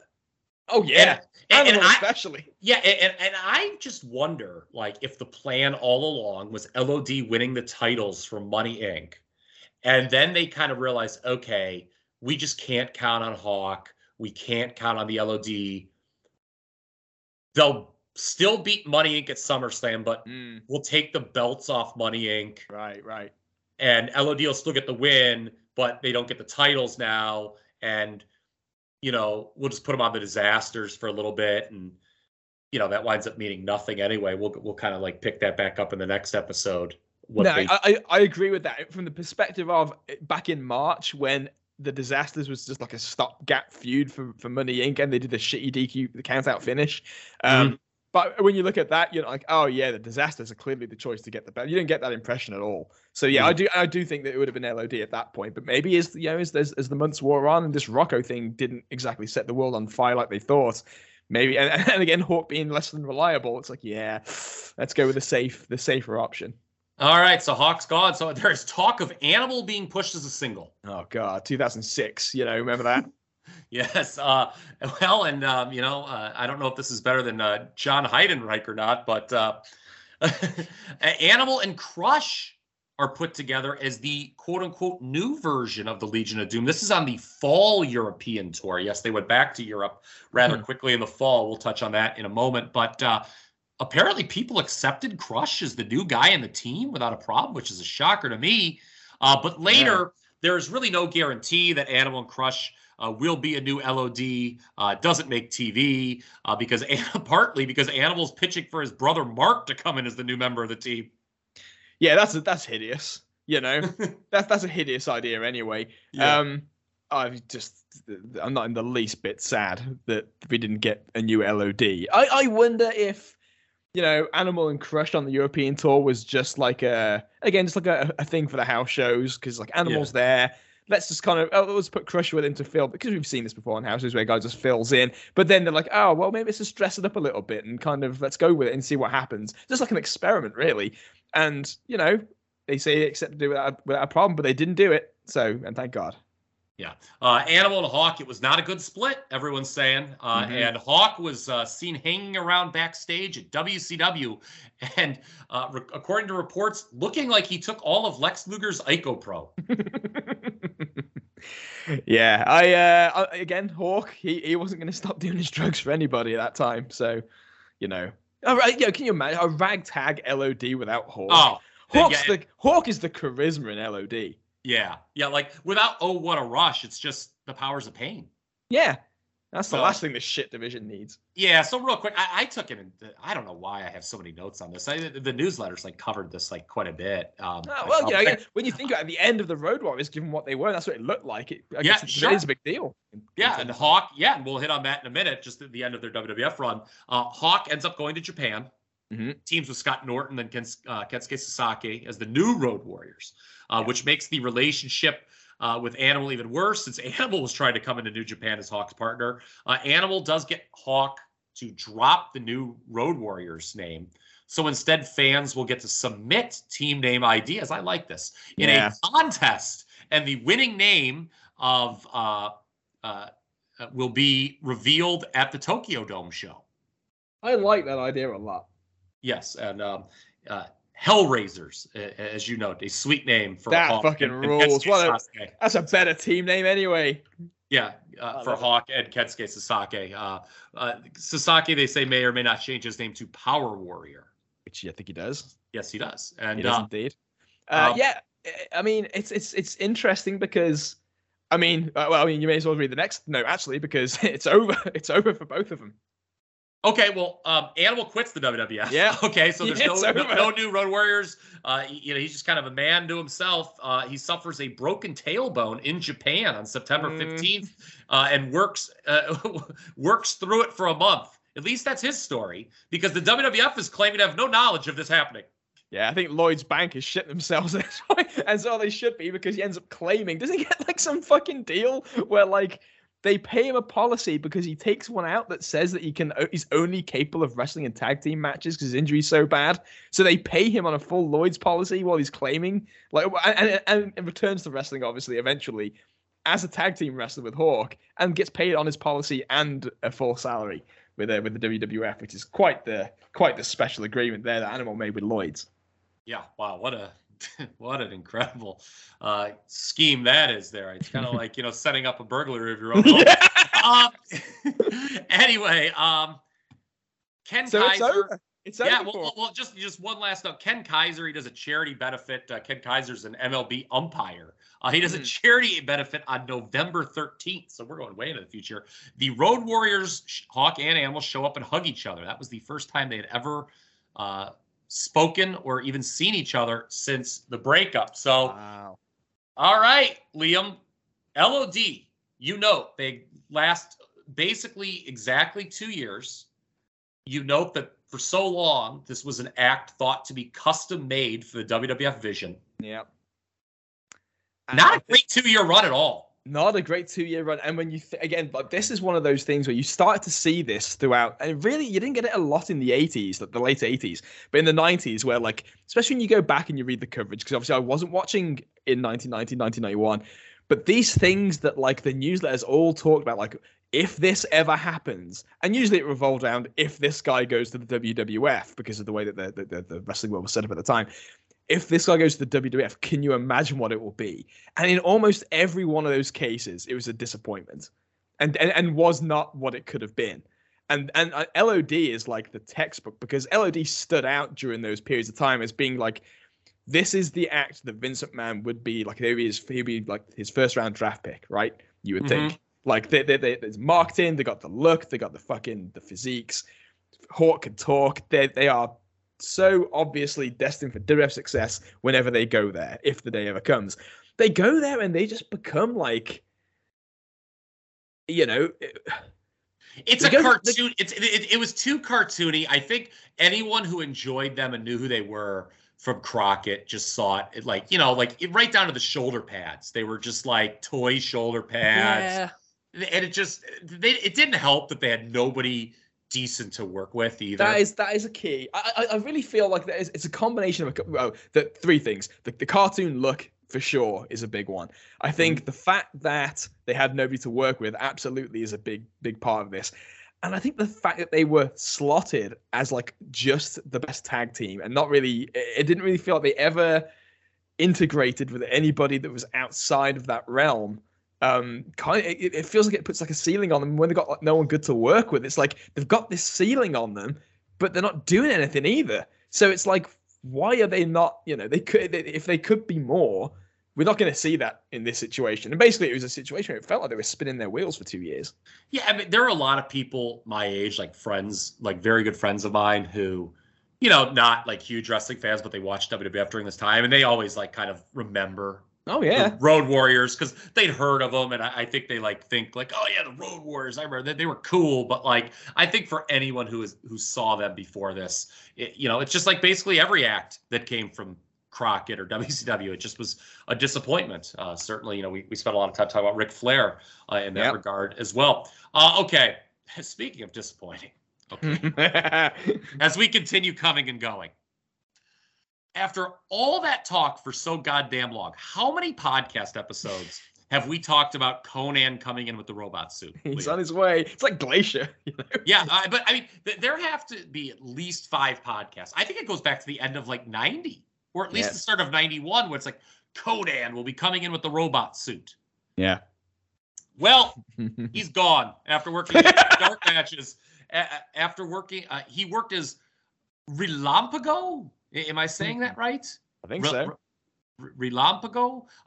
That is the Flyer, it translates into. So apparently the relationship with AAA went south, and Konnan's Lucha Libre style just wasn't a fit for the WWF. Unfortunately, the real nail in the coffin may have been Konnan and Vince having a blow-up backstage, and Paul Diamond, I love when this happens, he just happened to be standing around saying, well, you know, I could probably fit in that robot suit. And guess what? Paul Diamond all of a sudden is in the robot suit playing Relampago, and Konnan is gone. Yeah, real shades of Skinner saying, you know, I'm kind of the same size as Matt Bourne. I could probably be a doink. Yeah, or Hulk Hogan, you know, after Ricky Steamboat asks for paternity leave, you know, telling Hulk Hogan pointing with, what about him as the next Intercontinental Champion, appointed Honky Tonk Man, you know, allegedly. Okay, so yeah, Konnan is gone. You know, well, let's jump. We'll jump to Diamond in a second, but you note that, you know, Konnan was probably just not a good fit for the WWF in 1992 anyway.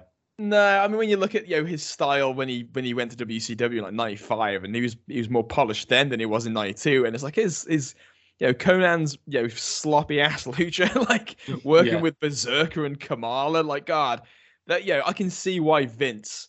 You almost wonder how it got this far with like Conan and Vince with all of this build up after all this time, like where Vince, like Conan is just he just feels like he's not somebody that Vince would go for if you actually watch him during that period of time. And there were no vignettes either, so you could tell Vince was probably skeptical. That's it. Like it's just, he's cold to it. What a treat we missed. All the matches we could have had with the fucking stellar heels like Repo Man and Skinner, and this Nails v Max Moon, like with Conan trying to lucha it up. No fucking way. It seems like they had this idea for the masked hero babyface for years, but never got it right. The Blazer was always supposed to be that. And he was just like a nothing. This guy is like Battle Cat. Yeah, they try it here, it doesn't work. Fucking Avatar, like it doesn't work. They can't do this. And from Conan's perspective, he didn't exactly need the WWF mid-card money at this time because he was a big star in Mexico and obviously would become a much bigger star. Something that I look forward to talking about as the months and years roll on is how, WWF and WCW may be at all-time lows, but you've got other promotions like, just doing like, making penetration in the U.S. like AAA, Love Machine and Eddie Guerrero getting hot, Smoky Mountain, certainly ECW down the line, USWA. But, so Paul Diamond, I'm thinking of Pat Tanaka. I'm getting bad company on the mind there. He does one last job as Kato, or Kato, as your friend Lord Alfred Hayes would say. One last job to Tatanka. He will be testing out the robot suit in Memphis, apparently, because there is a working arrangement with Memphis now. That's the next podcast, guys. We'll hit on that because a real shocker that leads to. He will be known as Star Chaser, though, apparently, not Relampago. But he actually debuts on WWF television as the Comet Kid. Yeah. And Dave said he looked good with the hair extensions to look like Conan. I did not think he looked that good. And then especially the rocketing up the stairs, that was fucking sad. When he would jumps up the steps. Yeah, he was pushing a button on his backpack and just jumping up a stair. That was hideous. From there, the newsletters say he's going to be called Maximilian Moves, but then he's actually just Max Moon is the name settled on for the gimmick. And good Lord, Mr. O'Rourke, this is a lot of work and thought behind the scenes being put in for a gimmick that just did not last long and did not work. Yeah, it's ill prepared in the sense that for as much as like they thought this robot suit was cool, the shooting the fireball out of the wrist, that's kind of neat, I guess. But like other than that, it's like they don't position this guy at all like he's anything special. He just comes out one day, and now we've got a new wrestler called Max Moon. There's no vignettes, no explanation, no he's involved with anybody in any kind of an angle. He's just there. He's just the new wrestler on the scene, and you just kind of watch him rolling and tumbling around and trying to do a style that's different because he knows it needs to be different to be interesting. Diamond wasn't a terrible worker. I mean, he was not a bad choice. No. He was not a bad choice for this role. Don't get me wrong. It's just that, if you're going to do this, you can't go by half measures and expect that it's going to work. And, if you don't go if you don't actually go all the way with it, then it doesn't have a chance to start with. And it didn't have a chance. Diamond did one last job as Kato to Tatanka, of all people. We'll see who does the job in the end. Yes. So, look, and another thing is, too, God, we have been talking about this now for 2+ years. All these new characters that just stink. It's a horrible, horrible pattern. We're talking about, that the business being down. We need new hot characters. We need new stars. And you look at the introduction for so many of these guys, and it's just flat as hell. But, and that will bring us to our next one. We still have one big, we're going Broadway tonight. We still have one big conversation left to have because finally, we have what looks like a new winning character in Titan Sports. And that is Scott Hall coming in as Razor Ramon. Now, when Hall quits WCW in May, it was reported that he would be playing, quote, a Fonzie-like character. I find that interesting. Then it was maybe going to be a, quote, biker. Reportedly, in dark matches, Hall did not really get over at first as, quote, Razor Ramon. Yeah. But we get this introduction, that's just dark matches. We don't see that on TV. We get this set of introductory vignettes. And I think, Liam, that these are the best vignettes we get for a new character, perhaps going all the way back to Ted DiBiase as the $1 Million Man, or at the very least, Mr. Perfect. Your thoughts? I agree. I think that before I even saw these notes, I was trying to come up with the comparison. Perfect was slightly different in the sense that he was actually already around and they were just repackaging him as Mr. Perfect. So it wasn't like this was like a new guy, completely new guy, fresh off, on TV for the first time, seeing him in those vignettes, as I remember it, right? He came in just as Kurt Hennig, and then You're right. He had worked a little bit, and that wasn't our first look. That's a very good point. And then now he's known as Mr. Perfect, whereas this is the first glimpse. It's like the Ted DiBiase $1 Million Man situation in that instance. So it's like I do like that comparison, because you look at the guy, he looks different, he talks different, he acts different. The vibe and the ambiance is great. He comes off like he knows who he is, and it's not something that's based on a one-note joke like IRS or Repo Man or Skinner. He's got a lifestyle and a look, and there's something interesting about him, and you actually want to know more. And these are very well done. They're very well executed. As a quick question, did you, at this point, I'm assuming you knew he was the Diamond Stud? Yes. And I find that interesting because the Diamond Stud, when you watch him, doesn't really come off like he's ready to be a superstar. No, and it's fascinating to me how, and let's be honest, Hall and again, but it's more for next time. But he kind of struggles, at least at first. I mean, he's not a great worker yet at this point, but it is really interesting how they were able to take the Diamond Stud, and Hall had never come across as a star. I know that people had wanted him to be, before he was the Diamond Stud, going back to the 80s, he was kind of like a Magnum TA ripoff. Yeah. But he wasn't very good at that either.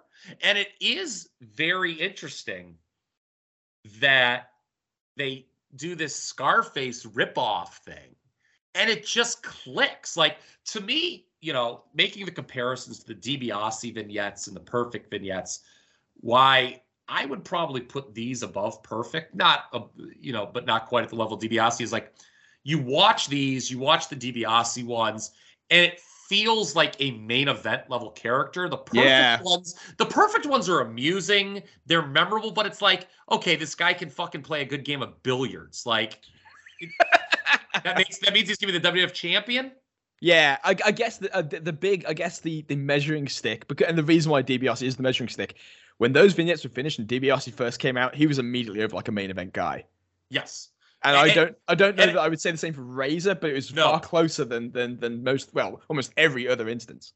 Yeah, and I think what also helps him, again, hammering this point, is other than The Undertaker, who just was introduced kind of cold, pun intended, it's Survivor Series, there's just been no good new characters in this promotion for like 3 years. Yeah, it's been that long.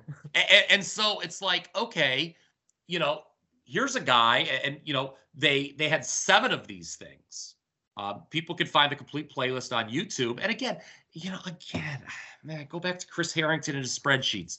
If you could show me that these 10 to 15 minutes that they invested of TV time in introducing this Razor Ramon character, if you could show me that would be a killer on TV ratings in 2023, then so be it. I lose, I'm wrong. But I don't think they would be. And this is the kind of stuff that is so necessary to getting characters over, and is something that is not done enough in modern wrestling. Like, it was something like, you watch these things, and he's hitting a lot of this. You mentioned not being a one-note character, but he's hitting a lot of the same notes throughout these vignettes. But it's like, he comes across first as like kind of as an asshole, but also it's cool. Like these other characters, are just so shitty. Like you don't even want to boo them. Like they're just so shitty. Like this, like you're just like a fucking alligator, man. A guy who says gonna repo. I'm like, fuck, dude, just fuck off. Like Razor Ramon, you're like, fuck off. You're like, I like that too. yeah, you're like this guy. I mean, even though he's a heel, you know, he came across as cool. He's fucking interesting. He's got and he was just, you actually want to watch the vignettes moving forward. What do you think about the long-standing urban legend that Vince McMahon had never seen Scarface or really didn't know what it was? I believe that completely. Okay. It's funny. He was obviously just ripping off Scarface. Like, he was basically just like recycling lines. Literally, I don't know about literally, but if he was recycling lines, but maybe he was. But yeah, these worked. These were a home run, and big things were on the horizon for Razor Ramon as we get to in a minute. I'll mention this real quick. I took it out of the notes, but I do want to mention it.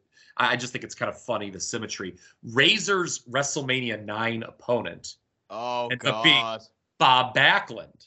Yeah. And, you know, Bob is brought back. There was a lot of talk about it in the newsletters around in July and August. It was considered a shocking return. He comes back. He works a house show. I think it's July 1st. But he's kept off TV for a while. And we're not going to talk about him until the next episode because we've only seen on our viewing. So I don't know how far you've gone, but I've only seen the first video for him. I want to watch all of it before I can make a full comment. But I think it's so interesting that those two characters wind up opposing each other at WrestleMania 9 because it was such a cool heel character and such a nerdy babyface character. Same time, their read on what it's actually a very interesting study in contrast that like both of those guys were much better when they swapped roles, and their read on what those guys were going to be coming in is like the complete opposite, but kind of is the complete opposite of their peak position in the company upon their returns. So more misreads. Yes. Well, Plan B. Here, as we alluded to. Yes, we need to get to this. Plan B. Ric Flair regained the WWF World title from Randy Savage at the September 1st TV tapings in Hershey, Pennsylvania. This was actually really messed up, as Meltzer reports, because they do 12 minutes of a match early in the show, and then Vince McMahon shut things down midway, and everyone brawled back to the dressing room.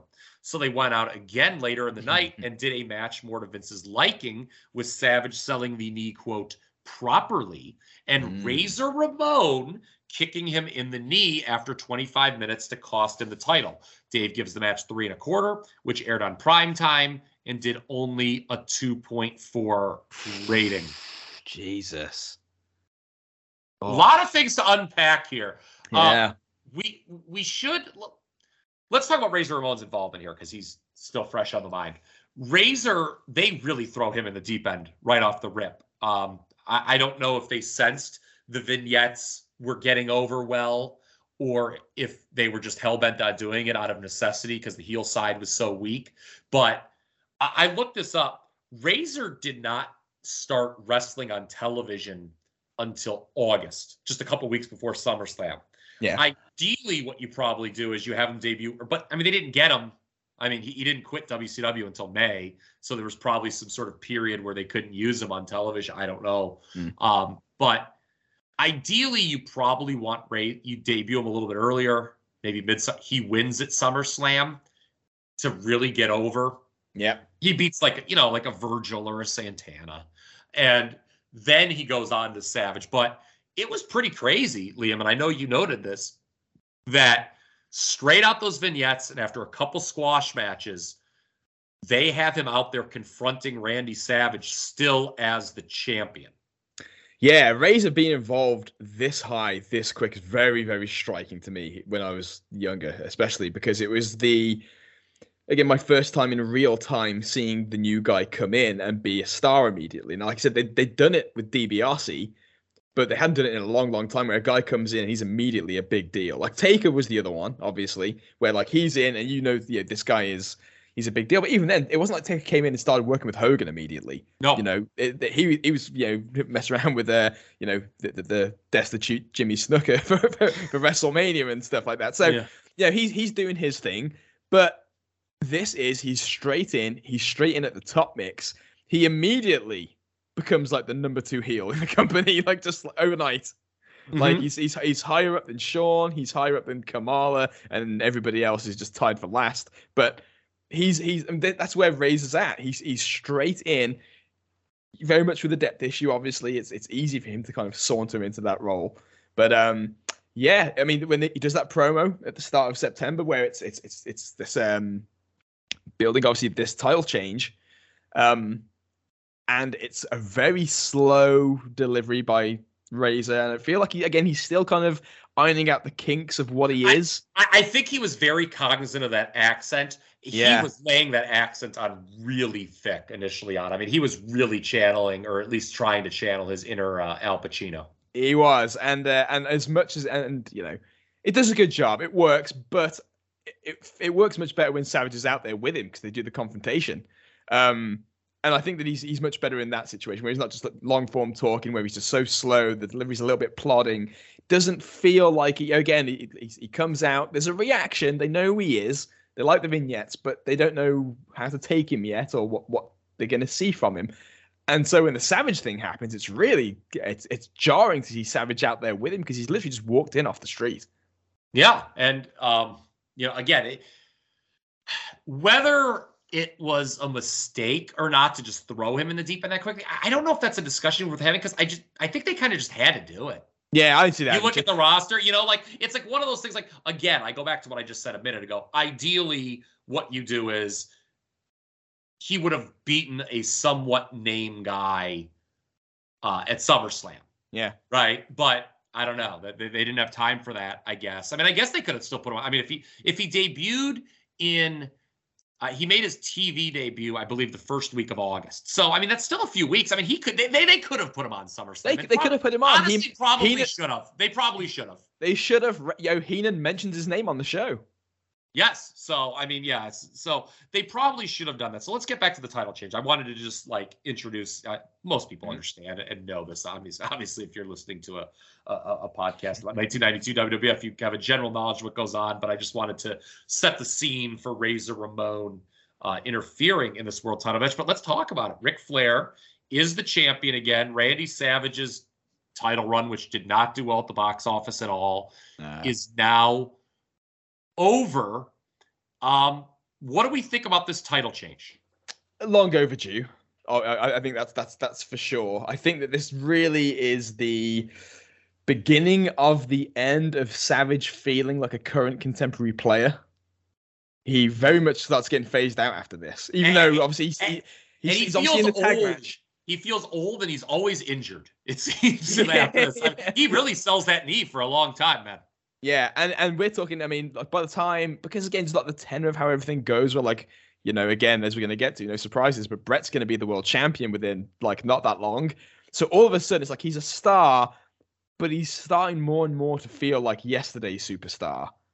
And they position him that way pretty much around the Royal Rumble and afterwards in 93. So, like, he's approaching the end of, like, his final run of relevance in the eyes of the way Vince is booking him. After that, he's kind of just like almost kind of like this legendary character doing commentary half the time and stuff like that. So, yeah, it's not great for Savage. Flair gets it back, but Flair doesn't feel particularly hot either. And I was curious to see what you thought of this match. Dave gives it 3.25 stars, but I felt like it didn't come off great. It comes out kind of flat to me with the way this is produced, partly because obviously it was taped, and so the crowd feels kind of cold and not super lively for it. And Razor being so... At first they did, though. Yeah. At the opening they did. And, I mean, we've got to talk about the elephant in the room, that Vince McMahon had them stop the match and redo it. Yeah. I mean, Vince has been struggling with Flair's output since almost like the beginning of him being there. Which is, you talk about Flair, is he still a big deal or not? That hasn't helped. No. That Vince isn't struggling with his output, as you just said. This is just a weird title change. It was very weird. Again, another title change that does not take place on first run television. You hear about it. Yeah, which I don't like. You put the television on, they're like, Ric Flair is the new world champion. What? Like, when the Mountie beat Bret Hart at the start of 92, we mentioned this. Yeah. There had not been an untelevised WWF title change since 86. And they're doing them now all the time in 92. There's like 6 this year, isn't there? Yeah, something like that. That's ridiculous. There was Mountie Bret, Money Inc., LOD. Yeah. Disasters, Money Inc. was not aired in syndication, so that's 3, and this is 4. Yes. And then there's obviously another one. Bret. Bret. We'll talk about that.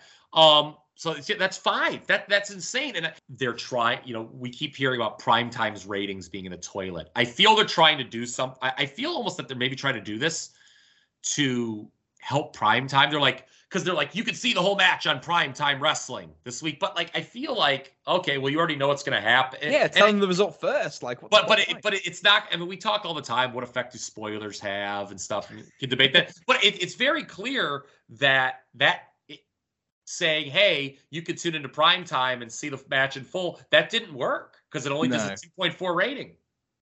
No, and the fact that I mean, that's a warning sign if ever I've seen one. They tell everybody that this big event is happening, and that doesn't, generate any more interest into the show than was already there.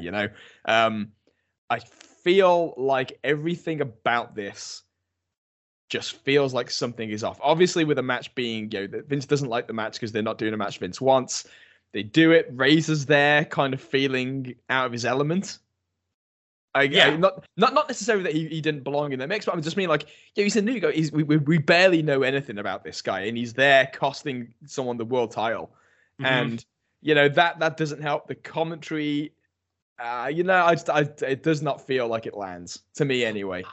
I think it's interesting given how Vince didn't like the match that he was still he comes across as enthusiastic on commentary. I'm not saying it's effective, but you would expect Vince to just be annoyed. If it was me and I was annoyed with the match, there's no way I could have been as enthusiastic as Vince was. Well, I don't know. It feels like you said it's long overdue. And I just feel this was something that should have been done probably already. And then they did it not first run. And Vince hated the match and they had to restart it, which was odd. You add it all up and it's kind of and then the fact that obviously Flair's title run doesn't last very long kind of makes it even more in the aftermath here, we should talk about some things. The WWF did announce the title change at house shows immediately. Flair defends against The Undertaker on September 7th. Also in the aftermath, after Razor comes back, Razor interferes to help. Flair wins because Savage passes out the figure 4 leg lock. Yeah. I like Flair's post-match interview. That was kind of vintage Flair. Yeah. But before that, we have Razor coming back to the ring and just really beating the hell out of Savage.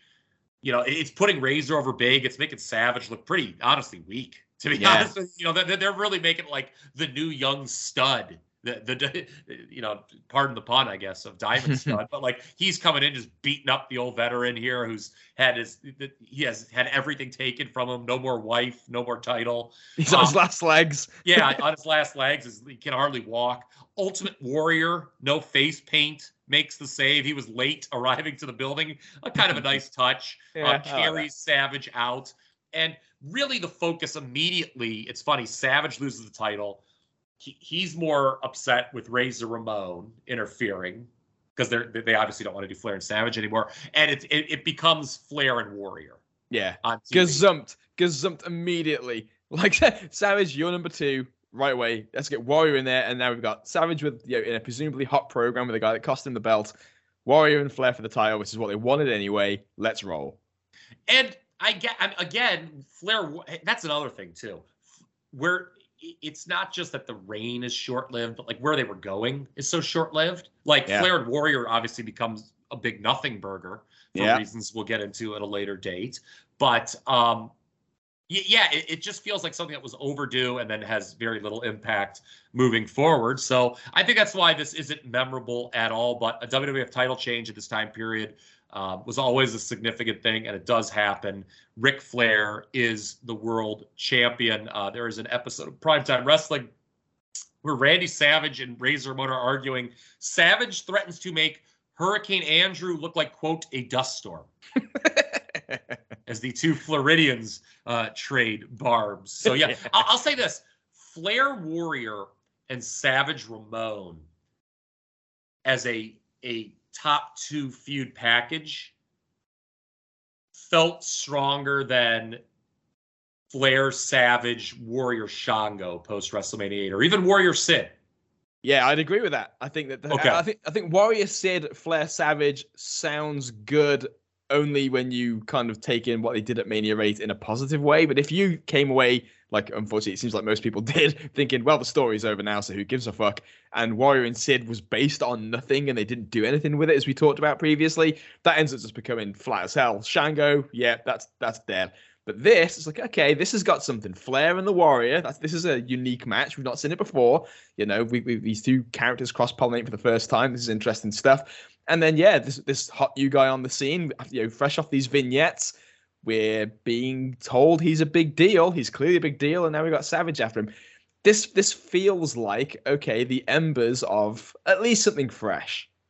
Yes, it is. Doesn't really, well, we get to Survivor Series, but a different way, a little bit. Mhm. But that's next time. That's part 5. Let's wrap up here, Liam. We just have just a few more notes to say. War, which is Junichiro Tenryu's new promotion after SWS went under, and the WWF, they hold a joint show in Tokyo on September 15th.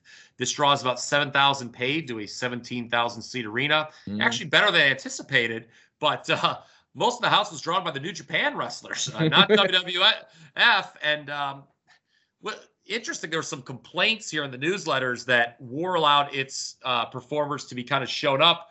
They were pushing Haku strong. He was a top heel for them, but he gets squashed by Undertaker in 5 minutes with a tombstone. And then the main event, which is Ric Flair defending the WWF title against Tenryu in a 2 out of 3 falls match. I believe that was the match of the year or right up there at 83 way back when, so 9 years earlier. But they do a double count out and leaves the fans enraged. Oh, wonderful. So basically, yeah, no regard whatsoever for the Japanese culture of not liking these shitty finishes. Kind of a big deal. Although, didn't the Flair Tenryu match that I mentioned, 83, that had a fuck finish, didn't it? Yeah, but I think the period where, like, the fuck finishes kind of died was when, like, Barber was just like, okay, we've had enough of this bullshit. Okay, you're right. Let's go the other direction. Because, yeah, all Japan at this point is really gaining steam by doing absolutely 0 fuck finishes. Completely clean. It's not even a consideration, and it's getting over massive. And now here they are in a title match, and they're getting Great point. Garbage. Great point.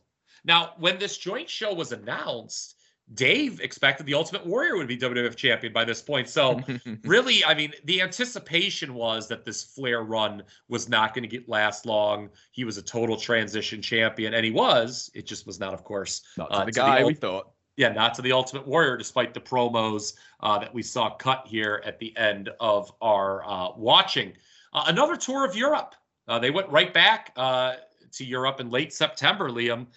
Ended up being another huge success, grossed millions of dollars, record number merchandise in new territory. I was like, new territory? Where was this? I looked, you noted this as well. And then I looked, it was in Germany. Yeah, most of Germany.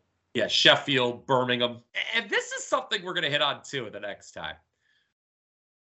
The shows were reportedly being used as tests for, quote, old-time wrestling as a new status quo at house shows, with every match ending in a clean pinfall. So maybe they learned something, I guess, from this. The Tenryu finish, yeah. Yeah, that was September 15th. This is after that. And yeah, so it's like, okay, that didn't fucking work. Let's try the other thing. Yeah, and there is this, again, you know, I always like to tease a little bit here, leave a little meat on the bone. I'm interested, because I don't know how far in advance you are if you read it, but there's like these behind the scenes rule changes in WWF matches that are reported in both newsletters and get a lot of play. Ooh. I'm very interested to see how evident that actually is watching the television if you wouldn't have known it, because okay. I can tell you as a 12-year-old, like, I don't remember like although you were having like, Brett and Shawn on top, different people, like I don't remember like the rules of WWF being markedly different or like the style of work changing that dramatically outside of Brett and Shawn, I guess, being put in main event positions. So I'm interested in seeing this old time wrestling, kind of coming to the forefront. I think that was attributed to the fact that Patterson brought Ray Stevens in as an agent, his old partner. That was this test for old-time wrestling. Does this mean Vince is going to let the fans smoke in the building again? Yeah, I know. Yeah, those smoke-filled halls. There you go. I don't know. Well, you'll have to wait and see here till the next time we record. But the reports are that Flair's main events were drawing rave reviews put on at the end of the night. Instead of before intermission. He's working 30 minutes against Savage and Bret Hart, winning clean every night, as opposed to the minute screw jobs he would do in the U.S. This is still over in the European tour. And given that all the arenas were sold out and filled with crazed fans, the quality of these shows, well, I think he means it in a positive way. The quality of these shows, I guess, is higher as everyone was pumped to go out and perform over in Europe. Yeah, well, I mean, and again, it's one of those things where they can experiment freely over here because they know we're going to keep coming back. So even if they have the ability to kind of play around and try some new things. And we'll close here. That being said, despite the quality of the shows reportedly being higher, even higher quality is still pretty crappy by newsletter standards, apparently. Their words, not mine. I love how they're like, yeah, the fans were happy, but, it still isn't very good. And then they do this complete 180. Many fans in attendance are complaining about the shows being terrible until Flair saved it at the end. That sounds like Dave being paid off by somebody in Charlotte, North Carolina. I digress. Yeah, he does have favorites. He does love Flair. And our last sentence, or at least my last sentence in the notes, is this: in general, Bret Hart was the most popular babyface every night. We will close there. Yeah, that feels appropriate. I actually should have researched this, so I apologize in advance. Was Warrior on this tour?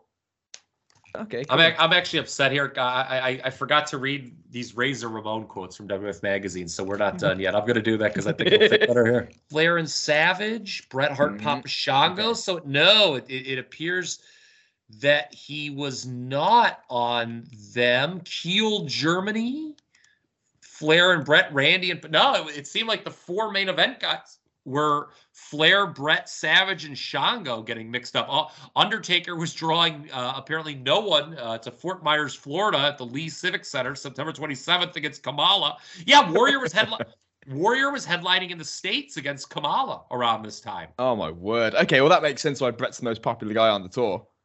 Yeah, so, Warrior didn't come over because Munich, Germany, they're there on October 1st. Then October 2nd, Warriors in Scranton, PA, at a Catholic Youth Center against Kamala. Oh, that classic venue.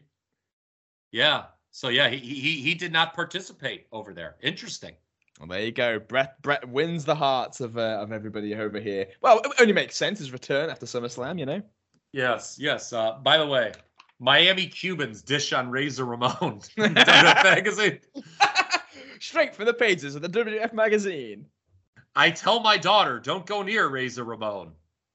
He is in the ring like he was on the streets. A mean one. A bully.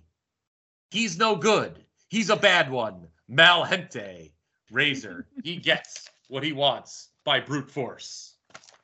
Yes. This was a... this magazine. I wish he would go back to Cuba. Wow. There's that. So, yep. Bret Hart, most popular babyface on these European shows. And people in the WWF Magazine want Razor Ramon to go back to Cuba. I think that's where we call it quits here today, Liam. That's where we draw the line. And that's where we're leaving it for this point. Obviously, the next part of this series, we're going to be proceeding forward. I believe are we covering the rest of the year with the next part, Kyle? I believe we are. Yes, we are. We will, of course, talk about a certain shocking WWF title change and something that's pretty interesting. Obviously, here we talked about a show being near and dear to your heart, taking place. It's a very American thing of me to say, right in your backyard, I'm sure. But we will be talking on the next show about a pay-per-view that was in my backyard and that I attended personally. I was at Survivor Series 92 in the crowd. So that's kind of a fun change of roles there. And a lot of wackiness to close out 1992 with what will be a massive coming and going section. Oh my God, yeah. Well, there was some landmark shifts coming in this promotion in the next part, so do not miss it, folks. Thank you very much for joining us for this Odyssey. Kyle, as always, the notes, the conversation, excellent job, my man. Thank you very much for doing this part 4 of our series on 992 in the WWF. Any closing comments? I think I've said enough, quite frankly. It's very rare that I'm out of words, but I am out of words here today. Was this a record-setting show in terms of length? No, we did one that almost hit like 4 hours on the on previously, for sure.